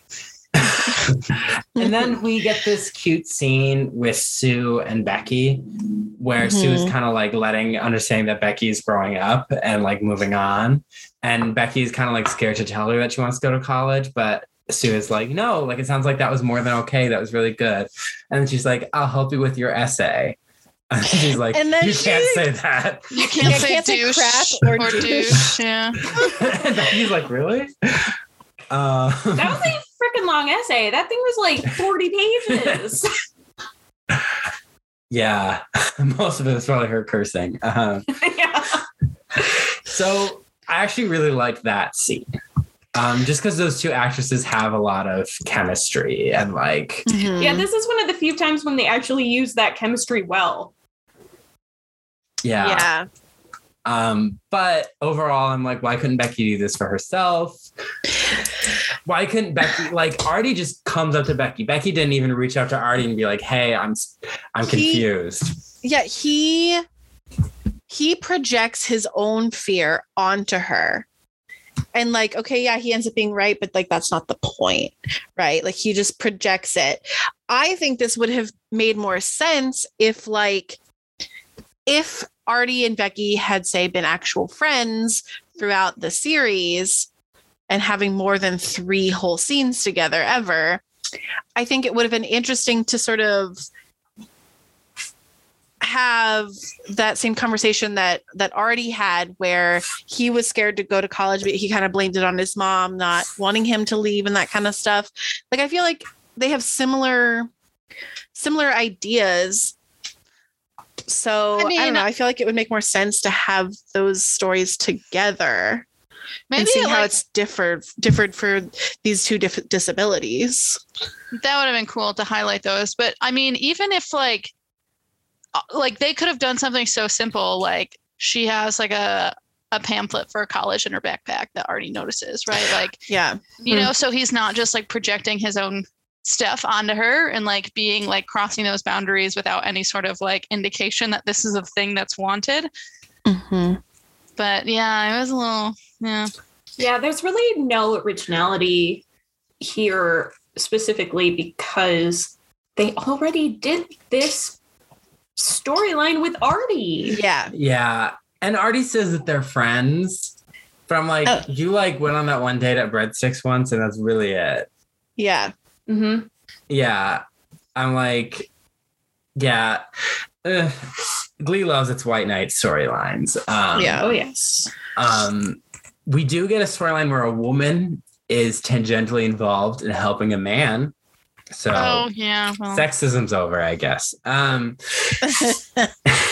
Yeah. So let's talk about the main storyline. All right. Gosh. We spent a lot of time on those. We're going so in depth. Okay. This is a long one. Yeah, no, this is, oh my gosh. Let's try and be, okay. So Blaine and Sam sing Moving Out because like, we're going to New York. We're the only actual friendship on this TV show that's allegedly about friends. We're gonna go to New York and like look at colleges. And Blaine was there for his Miata edition. I'm like, why does he have to go to New York, but Rachel and Kurt didn't last year, 2 years ago? Pandemic. She's busy saying not great stuff on The View. Anyway, yeah, that's old news by this point. But. So they sing Moving Out, they arrive, and it's the way that's acted is that they did not announce that they were coming. Like Kurt and Rachel and Santana are like, oh my gosh, like they not like, oh, you arrived. They're like, oh, what are you doing here? You're gonna be here. Oh, and you need to stay at our place, which is something you typically ask before you show up. I got the impression that they knew they were coming, but then it was a surprise because he doesn't knock. They don't knock. Opens their door. Yeah. I was like, why is it not locked right now? Yes. I don't care if you're home. It should be locked. So then Kitty must have attentions. So then they're at Niata and they looked at some historical sites that Kurt suggested, not Niata, the diner. They looked at some historical sites that Kurt suggested, but they also looked at different colleges. An old rundown bathhouse or something. And I was like, what? Why? And then the Kurt's like, you're going to kill it at your Niata audition, but we're going to prep you. And then he's like, guys, the biggest star is here and he's going to sing Piano Man. You don't know him yet. And you might not ever.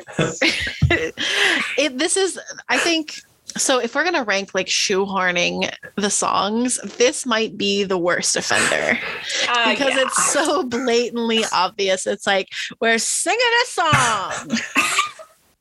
It's so sad to me because this is my favorite Billy Joel song. I know, it's so good. It's such a good song. It's many people's favorite Billy Joel song. Yes. And so, I mean, Darren Criss does a good job with it. Like, it's Blaine. He's by far the best of the Billy Joel singers, I think. Like, it sounds really good. And then they there's candles. They're was so dancing dumb. with the candles. I literally was like, I'm sorry, is this Beauty and the Beast? What's happening? Yeah, okay. So then let's quickly just talk about Blaine's storyline, then we'll get to Sam. So then Blaine is like, yeah, I have my NIADA audition, but I'm also have other interests at other schools because at NIADA you can only study performing arts. This cat is like, This is terrific entertainment. Oh, She really wanted the microphone. she's like, I have something to say. That's another podcast. What's your podcast's name? Buttons. Buttons. I've never heard podcast before. I'm gonna use it. Go ahead. Yeah. Yeah. What's another podcast on the show? All right, Uh, continue. Yeah, they're dancing with candles. It was Yeah. hard to watch. It was very hard to watch. It was major cringe. and then Blaine is basically saying like, hey, I might want to pursue other passions in college. I don't want to pigeonhole what I'm going to do at 18 years old. He mentioned That's- wanting to be a doctor, and I was like, oh wow, this is This a side of is- Blaine I never knew. Right? Like, but also, I have a feeling based on the end of this conversation, he either made that up because he was actually afraid, or Kurt's like, no. That's not who you It's are. one or the other, right? It's either Yeah. he was serious and was told by his fiance that no, that's not true, and he's just accepting it. Or the show or- is like, no, he made that up because he's actually just scared. And I don't like Yeah. either option. No. I feel like I the hope he's show serious. is saying that he just made it up. Yeah. Yeah. So Yeah. Which I was really Because Kurt's disappointed like, by. oh, I know you. I know you're just scared. So you're coming up with these backup plans. And I'm like, these albeit- crazy things. I'll- Also, A medical degree is not a backup plan, guys. he also is like, well, I'm going to go to Columbia and NYU, check those out. And he's like, why? You're definitely going to NIADA. And he's like, I should have safety schools. I was like, finally, someone in this fucking universe understands the idea that you should be applying to multiple schools just in case you don't get into the one you really want to go to. Yeah. Yeah. So, and like, albeit Blaine is probably, if I had to bet on any of these characters, like, I guess Rachel, but like making it in performance in like the performing arts, like Blaine is like the most talented and the most like mainstream appeal, you know. But it is like, why isn't he allowed to possibly explore other things by merely going to a school that has other options? Yeah. So does this mean that NIADA doesn't have like general education requirements Yeah. in like the an normal art sense? school. Yeah. Okay. So I think there's absolutely nothing wrong. I don't think anyone here would argue with him being like, yeah, maybe I want to go to Columbia or New York, or NYU, which are two very good schools, Mhm. which also have a ton of other subjects you can study in gen eds. And he may find out that like he wants to be an archaeologist. I don't know. I Yeah. think my biggest issue is that like say that there was a smidge of that was true, even a smidge. Like I have seen so many students that like love art or love performing, and then once it turns into their major, they lose their joy for it. And Yes. especially if they're talented and people have always pushed them in that, they feel kind of forced into that box, and then they feel almost a little resentful. Yeah. Yeah. So that's another good option point is that like he could honestly start like maybe he starts going to NYU Tisch and then he decides, oh, actually, I think I want to, I don't know. Because he also mentions he might want to be a teacher like Mr. Shu. And I'm like, oh, please don't have him as your role model. Yeah. But like he could go and discover like, oh, actually, I don't want to study this.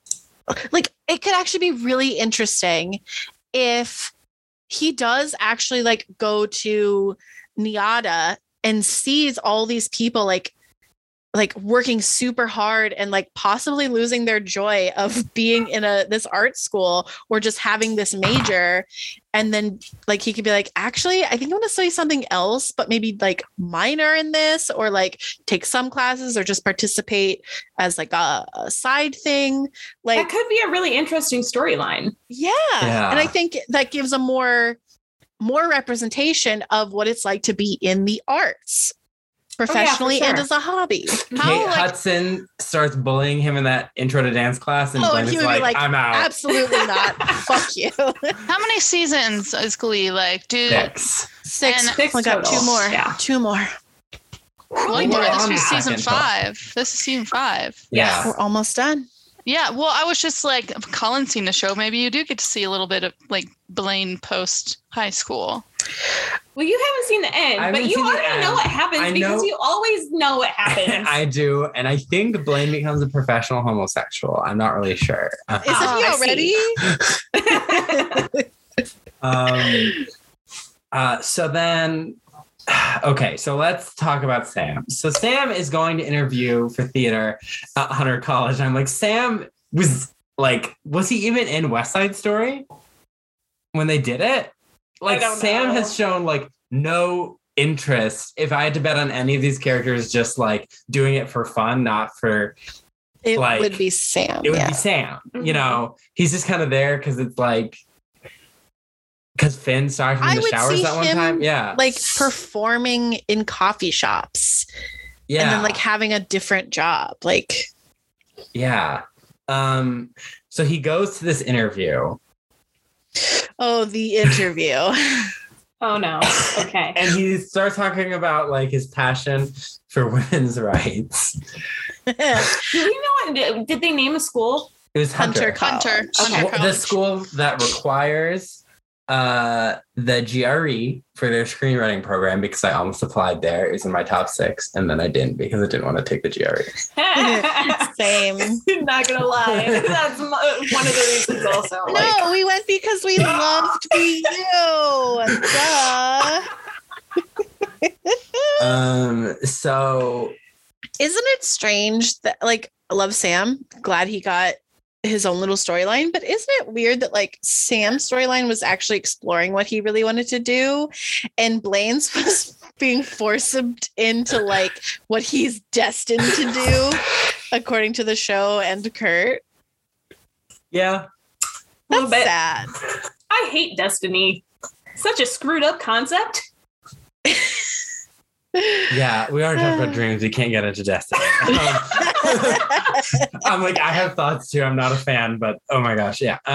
So Sam is like, he says just because women make less for the same job doesn't mean they should be respected less. Yeah, the whole scene was horrible. The whole scene was horrible. Well, and this is what I wanted to ask because you have all seen Sam as a character. Like, is this actually his personality or was he trying to like self-sabotage this interview? Oh no, this wasn't self-sabotage. This Well, was like, I think this was genuine. Like He's Oh, not no. usually He's not my sexist. Glee boyfriend. I take it back. So like he's not usually like actively sexist or racist. He's just very dumb. yes. And I think he was probably nervous and didn't really know what to do. So he was talking about things he didn't understand. He's like, "Oh, I've heard about this. I'm going to bring it up," but he I didn't think get it. Yeah. He also was just like, she's a woman. She's also a Black woman. I should talk about how much I Yeah. respect This was the these worst, yeah. populations. Mhm. It was Because the that- worst. Because he's like, It was the worst. "You're not black. That smart. must be interesting." That- Not a and then smart he said- person. And then This is a shot in the dark or something like that. He's like, but do you know Mercedes Jones? And then it ends. And I was which just I like, is like the died. biggest microaggression. Yes. It's just an aggression, really. Yeah, It's I just don't know super if this is racist at that point. and like, that's the thing is that like, he's not necessarily doing this maliciously. I don't think that. I think it's that, oh, did we lose you, Rebecca? Oh, I'm still here. Okay. But it's that like he's nervous and he's just like it's just word vomit. vomit. 'Cause Yeah. he does say that he talks too much when he's with Tyra Banks. But and it's funny because Tyra Banks, also a woman, also Black, but he doesn't say any of those things. So maybe the idea of being in a modeling agency was more comfortable of a setting to him because he was like, this makes more sense for me. College doesn't. It could, I suppose, have been sort of like an unconscious self-sabotage, as people do when they're in Maybe, uncomfortable situations. That's true. So Okay, so then we get the scene with Rachel, and Sam and Rachel are suddenly having interactions. It's one of their first I think interactions. this is the very first time they've ever spoken. No, because remember when Well, he and they're made that, making like eyes at each other. Oh, Yeah. it was weird. remember it was when she super asked weird. him to prom, and then he said Santana said he would take all my gold, and then Yeah, I do remember What? that. yeah, and then when I think she was there, she gave him $1 when he was a stripper. And I think that's like the journey of Rachel and Sam to this point. And now they're 'Cause she having was eye with- sex. Yeah. So she's like, oh, like, what's wrong? He's like, I'm going to tell this to this person I barely have a relationship with, that my dream was always to be a male model.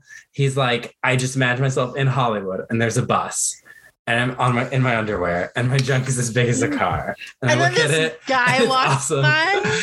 This guy walks by in his like dream sequence and he's speaking Spanish and he's like, hey, your junk is as big as a car. And then they high five and then the guy walks away. It's so We random. Like Enjoyed that scene. this is how Sam thinks New York is. Yeah. And I enjoy that, I guess. Okay, I have a question. So Rachel says it's like when in this conversation she said this is New York, it's the city where dreams come true, and yet is it Kurt and the Santana. Yeah. are they doing anything with their lives besides working at this diner? Rachel. I'm curious. That's a Rachel good landed point. a Broadway role in her freshman semester year. of college. First audition. Her freshman year, first audition. She's Oh, I Funny hate Girl. that. She's in the Funny Yeah. Girl revival. Yeah. I hate that. Kurt did have a really nice internship at Vogue, but he doesn't want to be working at Vogue. He wants to be doing what Rachel's doing. See, this goes back, this whole thing of like what they really want to do. It like Kurt could have explored becoming famous and becoming some sort of, personality going through Vogue.com, through his internship, Oh, through yeah, fashion. For sure. That would have been way more interesting. Yeah. And so it's like, Absolutely. Santana got a commercial. Oh, the Easter stuff. Yeah. Yeah. I Um, just, yeah. I was Weird. just curious because I also noticed like They they have like a decent apartment for New York, and then can't I talk see about it. I see anymore. both of them in a diner, and then I don't even see what the other girl does at all, and I'm just like, I don't know if this is realistic, but okay. It is I'm not. pretty sure Rachel's parents are paying for their apartment. Yeah. Yeah. And now that she But has like the Santana Broadway and thing, Kurt pay rent. I don't now understand. she's probably getting paid for that. Yeah. So now she's got the diner money, which I don't understand how she's doing Broadway stuff and working at the diner and going to school. There's literally no way. Okay, so yeah, She's also in There's a Kurt's five reason. vocalist band. Yeah. they're all unrealistically living in New York with weird jobs that no one would ever get your first well, time I there. was just and that's my thing is she said it's the city where dreams come true, and I was wondering if any of their dreams had actually come true, or they just like have heard that, like Oh, we're in they New let's York, see. Had dreams come true unrealistically. here, like Yeah.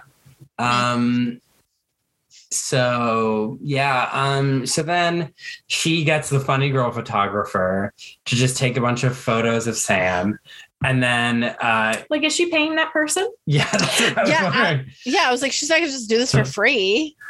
And then Not even as a favor to Rachel, this person she met like 3 weeks ago. Yeah, this woman is a professional. She's not going to spend time with you. yeah, and then they have Sam stripped down, and she's like, "I'm just gonna put this oil on you," and then they Rachel says that. Yeah. Not the photographer. Because at first they're taking pictures of him fully clothed in like suits and like this little cowboy getup, and it's great. He looks really good. And then she's like, "Take off your clothes," and I was like, "Why is this necessary?" Like, I get why it's necessary because agencies often want to see that, but why is this necessary? And then she oils them up, and I was like, and then they're making eyes at each other. yeah. That was the most uncomfortable, awkward. Like, why these two people? I don't know. I have 2 words for you: slow burn. You're not gonna be happy with it, but that's the reality. So No. What? So Block it out, Alyssa. Block it I'm out. trying, but all I can think of is arson. You don't. Perfect. It's a term. I know what slow burn means. Yeah. Colin. Well, it's But not now about all arson. she's thinking about arson. Oh, it's joke. Don't let her near Damn the it. lighters and the candles, Colin. So yeah. Then he goes to Bechet or whatever, and he's talking to Tyra Banks. Bitch it. And he's like, is it like Bichette? Like, is that like a little mini bitch?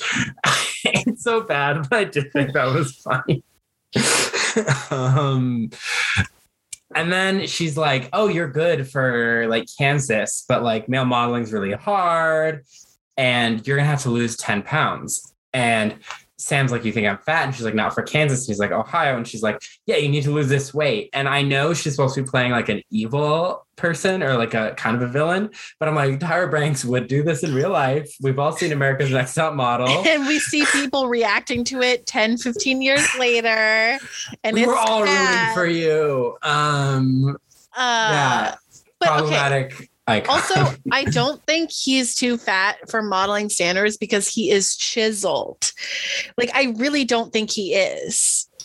No. I don't think he No. is either. And I so did that's not like what's the. confusing. Was it the camera loves starvation? Was that the line? Yeah. Yeah. Yeah, did not like that. No. Also, she's like, I like your look. Your eyes are empty like cows. That was And then funny. she's like, your lips, they're like, he goes, trouty. And she's trouty mouth. So it was, that was funny. But then I was like, wait, do I have empty cow eyes? Because I'm from the Midwest. My doctor told me the other day I was That you had cow. We were like, your eyes look dead. Are you okay? No, I can't remember what she said. It was something like, you're like encouragingly honest, but the synonym of those two words. And I can't remember what it was. And it was all because of me being from the Midwest. A lot of times, being of my eyes, a lot of times people think I'm very high when I'm out and I'm Right. just tired.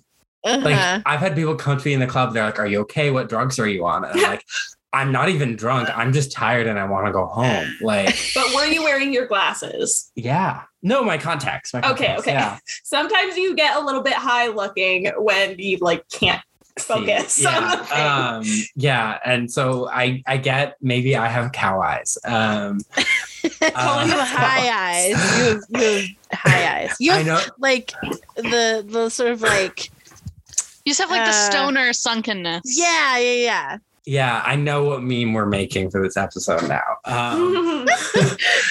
So, okay. Cullen at the club. I'm tired and I just want to go home. That is a whole mood. Like literally last time I went, I was like leaving and I was like, I want to be in bed right now. Why am I doing this? I'm like, I guess I already made these plans, so I have to go. But Oh, the worst feeling. so then they're like, you shouldn't starve yourself. As we all know, Marley passed out during Gangnam Style. They don't bring it up, but okay. But you shouldn't starve yourself. Blaine just brought us a piano as a gift. And Santana is like, no, that means every moment is going to be a sing-along and I can't handle it. Wait, hold on. Blaine brought the piano. Yeah. Yes. I was so confused by I this. I was like, missed that. how did he get where did he get a piano? Why did he bring it in there? How can like he afford what? the piano? How does he afford the movers to get it up there? Where was it on the bus? You know? Yeah. Mhm. And at the opening scene? The real Yeah. questions. He had it in his Um, little satchel in pieces. He had to put it It's a together. D&D backup holding. Yes. Yeah. So anyway, Santana's like, no. I thought that was funny because she was just like, I can't with you people. You're just going to do this all the time. And then they proceed to sing Just the Way You Are, but not the Bruno Mars song because I already covered that. And they sing it. And then Santana does come out with like a hairbrush as a microphone. And I'm like, Naira Berry, you're such a good actress. Like, you're selling this. Thought this was the worst. It was I literally horrible. was like, this covers like 5 circles of hell for me. Yeah, Like, no, this I is agree with you. awful. I really agree with you. That I was could not not. hum the tune for you. I don't It know was- either. No. No. The anti-Billy Joelness in this podcast right now is really hurting. See, I actually like Billy Joel, so I'm not one of those people, but like I have an issue with their covers sometimes because they're just so like auto-tuned and horrible. The harmonies in this are kind of strange because they're not in the original song. So it does make the song kind of difficult to recognize if you don't like know the song already. But I felt the same way with the one that Artie sang. I didn't really recognize it at first. It took a while. Yeah. So then they come back and Sam's like, I'm not going to college. I'm going to be a male model. And Blaine's like, I aced my NIADA audition. And Sue's like, you're too fat to be a model. And Sam's like, I don't care. Yeah, they recap things that happened off screen for us, as in Blaine's thing, and then off screen for the other characters of the school. And I was like, this wasn't necessary. Also, why didn't we see Blaine's audition? I mean, that was something that we saw I can't watch Piano Man twice. That's what I was saying. Was like, why did we have to have Piano Man there? Why couldn't he have sang that at his audition? That would have been interesting, maybe. They couldn't get Carmen Thibodeau. Yeah, Whoopi was busy. That's probably what it is. Yeah. So lame. There's also a great TikTok of someone who bought a skirt with Kurt Hummel's face printed on it. And then they're dancing to his Boy Next Door audition. They're like, my Kurt skirt. How did that exist? How did that come into existence? Did someone make it or did they sell it? Etsy makes everything. Yeah. I would hope that's where it came from and not it was like an artifact that Fox put out. So, okay, we have dissected this episode beyond belief. Let's Tina time. Which we already did. 2 lines. 2 lines. One of them was going to be big star. It was someone said something to her and then she responded with like a 1-word answer. Yeah. Cool. Okay. So let's do MVPs and LVPs. Rebecca, who is your least valuable player? Like in the episode? Yeah. Ryder. Yeah. I put Jake and Ryder, and then I was like, leave Marley alone, Chris Crocker. So, reference to leave Brittany alone, in case anyone doesn't understand. Jokes you have to explain are always the best kind of jokes. Alyssa? I think I'm probably going to go with Ryder also. He's just so insufferable in this episode. That's a good word. That is a good word. I'm going with Adam's sex, my gender, male. I don't think there was a man that was good in this episode except maybe Blaine. Jake sucked. Ryder sucked. Sam was being racist. Will is always the terrorist. Artie nosy. Yeah, men. But Blaine also like didn't stand up for himself and wasn't like, but maybe I do actually want to do something else. Because he's a love bot, as we have discussed. He is a love bot for Kurt. Yeah. So he's a robot. He's not even a human. So that's why it's men. Makes sense. Yeah. Checks out. So Rebecca, who is your MVP? I don't even know if I have one. Marley's mom, maybe. I think I don't know. I really don't. Like my first instinct was to say Blaine, but that's because I just don't like Rachel at all as a character or a person. So, even though she didn't do anything bad this episode and actually helped someone out, but I just, out of principle, cannot. Yeah. So maybe Blaine or Marley's mom. Or honestly, Marley maybe too. I'm trying to think of an inanimate object. Yeah, right? Like, who did not speak at all? I am going to go with I think I'm gonna go with Marley because she had it rough, but she still stuck to her guns. She was like, I'm not gonna give in to all of the pressure. She was put in a very sticky situation with Ryder exclaiming, "Go on date with me, man," in front of the whole class. But she was like, afterwards, she was like, yeah, no, this is not cool. Don't talk to me. I'm also going with Marley, which is surprising because usually I really, really dislike her, but I just felt not even that she's doing anything really great this episode, but I was so affronted by Ryder and Jake's use of her, like just as an object to argue over, that I'm like, I'm just, you know what? She's definitely my favorite. This just to spit in the face of that particular storyline. Oh my goodness. I'm gonna need to get that clip. That was great. Yeah, I'm going with Marley just because even though she kind of caved to Ryder, she eventually, like, when she was in a more comfortable situation, was like, no, you know, she's like, hey, I agreed. I went on one date with you. That's all you get, you know? Yeah. This poor girl is really getting help from nowhere. Yeah. Is she okay? Like 10 years from, so like right now in the Glee universe, do we think she's okay? No. No. I hope she's getting therapy. Well, she would be what? Our age? Years younger than us. Yeah. So no, she would literally be mining. Oh no, she's a sophomore. Yeah. That's right. I keep thinking everyone is the same age because they all are like 35. Slight spoiler, but not really. Marley does not come back for the finale. Every character really comes back except for like Rory and Marley.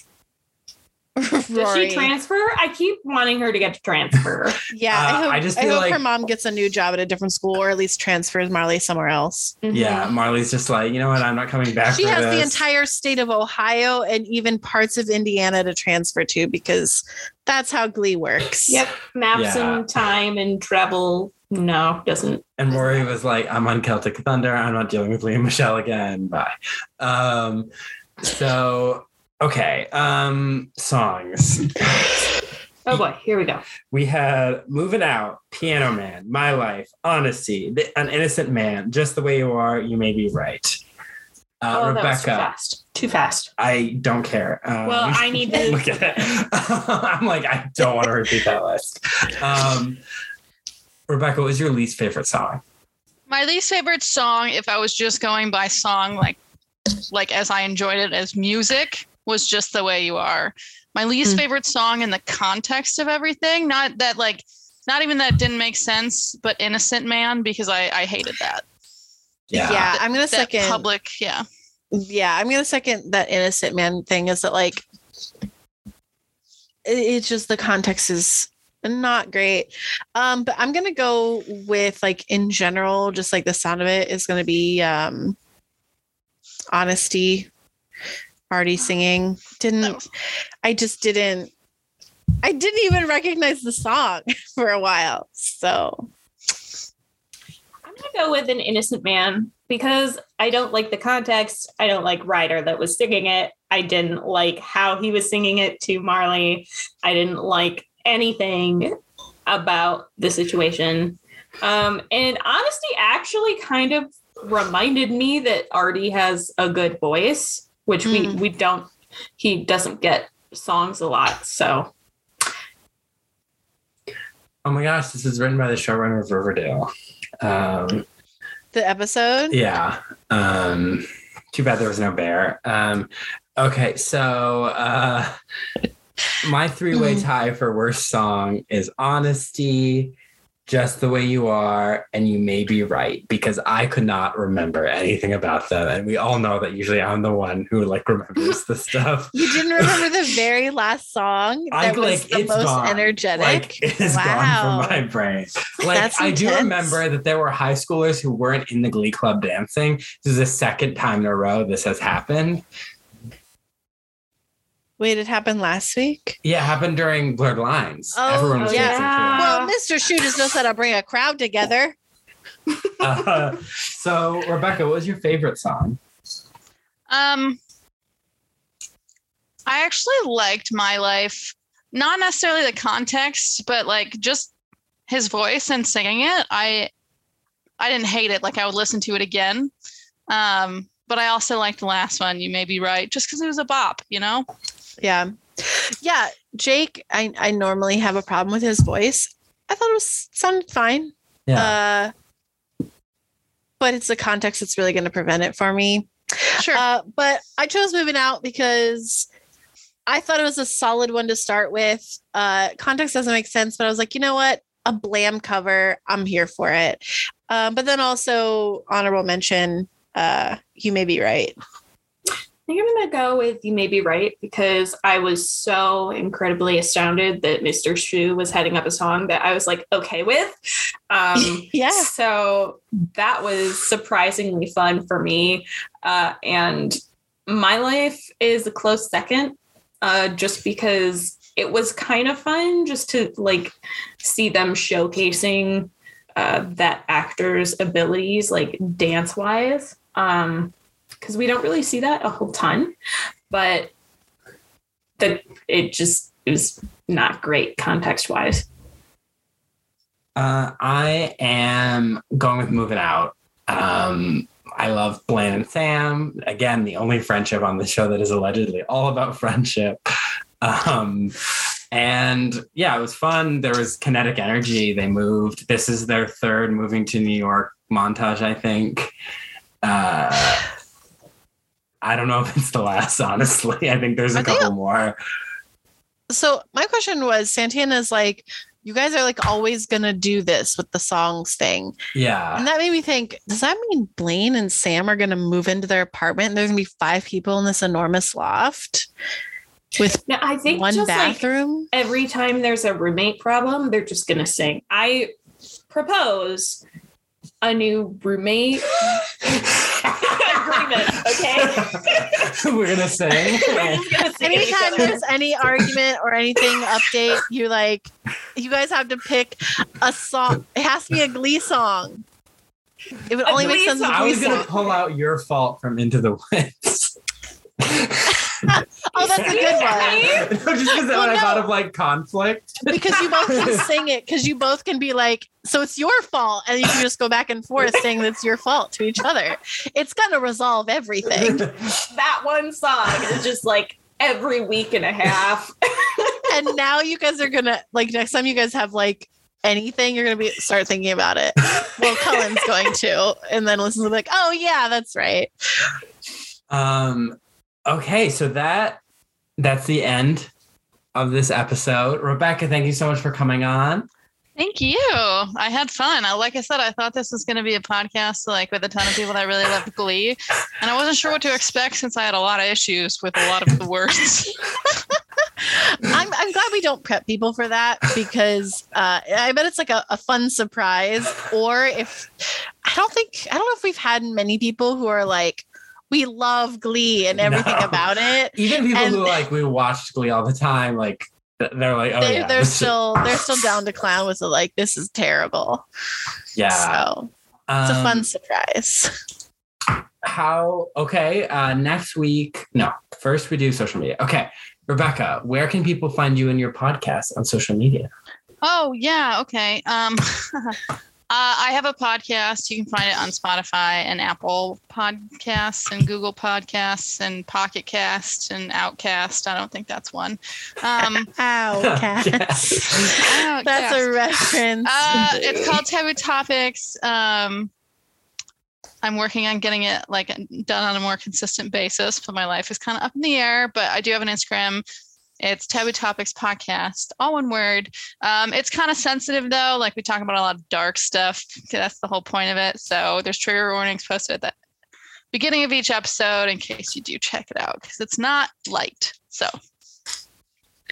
awesome. Cool. Interesting. It sounds right up my alley. honestly, I'm like really thrilled with how it's turned out so far. I've got a really great feedback about some of the episodes because the whole reason I'm doing it is because people don't talk about these things and I want to normalize these conversations. And I did a whole one on codependency and a lot of people are like had a lot of self-realizations and I'm like, good. However, like it's not the worst, like personality traits of all time. You just have to learn boundaries and things. So very yeah. cool. Yeah. You can follow Gleeboot on Instagram, Twitter, and TikTok at gleeboot.com or gleeboot.com, gleebootpod. And you can also follow us on Tumblr, gleebootpod.tumblr.com. You can follow me on Instagram at CullenEverAfter, and I should be appearing on Life's But a Song pod for Glee Season 2. I think that will be out when this ep is out. And I'm not sure if my appearance on Unhinged fan fiction crossovers will be out yet, but there will be 2 episodes with John of Life's But a Song pod where I will be talking about the best season of Glee, Glee Season 2. Well, actually, Alyssa and I were on Life's But a Song talking about the best season of Glee, season 3. Season 3. Yeah. Pretty sure. This is Bonergate season with Joe. Yeah. Okay. So next happened on Glee. Oh Lord. And it just floods back. It sounds like the musical Degrassi. Yeah, that's kind of what it is. Probably less well written. Alyssa, what do you want to plug your? Yes. You can follow me on Instagram at a.m.swearingen. So yeah, lots of art stuff. I'm sorry I haven't been, posting a lot lately. Lots of things have been happening. I have crazy eyes right now. It's fine. I feel that. Everything sounds fine. I believe you. I definitely believe you. And next week, we will be talking about what the most notoriously unhinged episode of Glee, Puppet Master, where there is a gas leak in the choir room. We have someone who has never watched Glee before. What?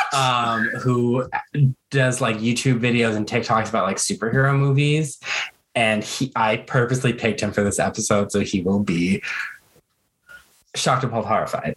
So we're going to have to refer to Melissa Benoist's character Marley as Supergirl.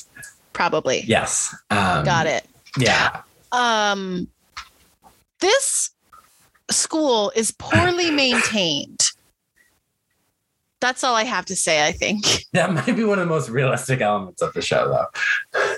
I'm really curious to see how they approach gas leak. Because one word, Muppets. If they, I would say, if they don't send all those kids home, I'm going to go insane. Same. Did you just say Muppets? Yes. Wait, the Muppets or just like an Muppet? Avenue Q version of Glee, like an Avenue Q epi? Wait, these kids get high on a gas leak that they don't let the kids go. All right, well, I'm going to leave so I can process it that. Oh my God. Tune in next week, guys. Bye. Bye. Bye. Glee.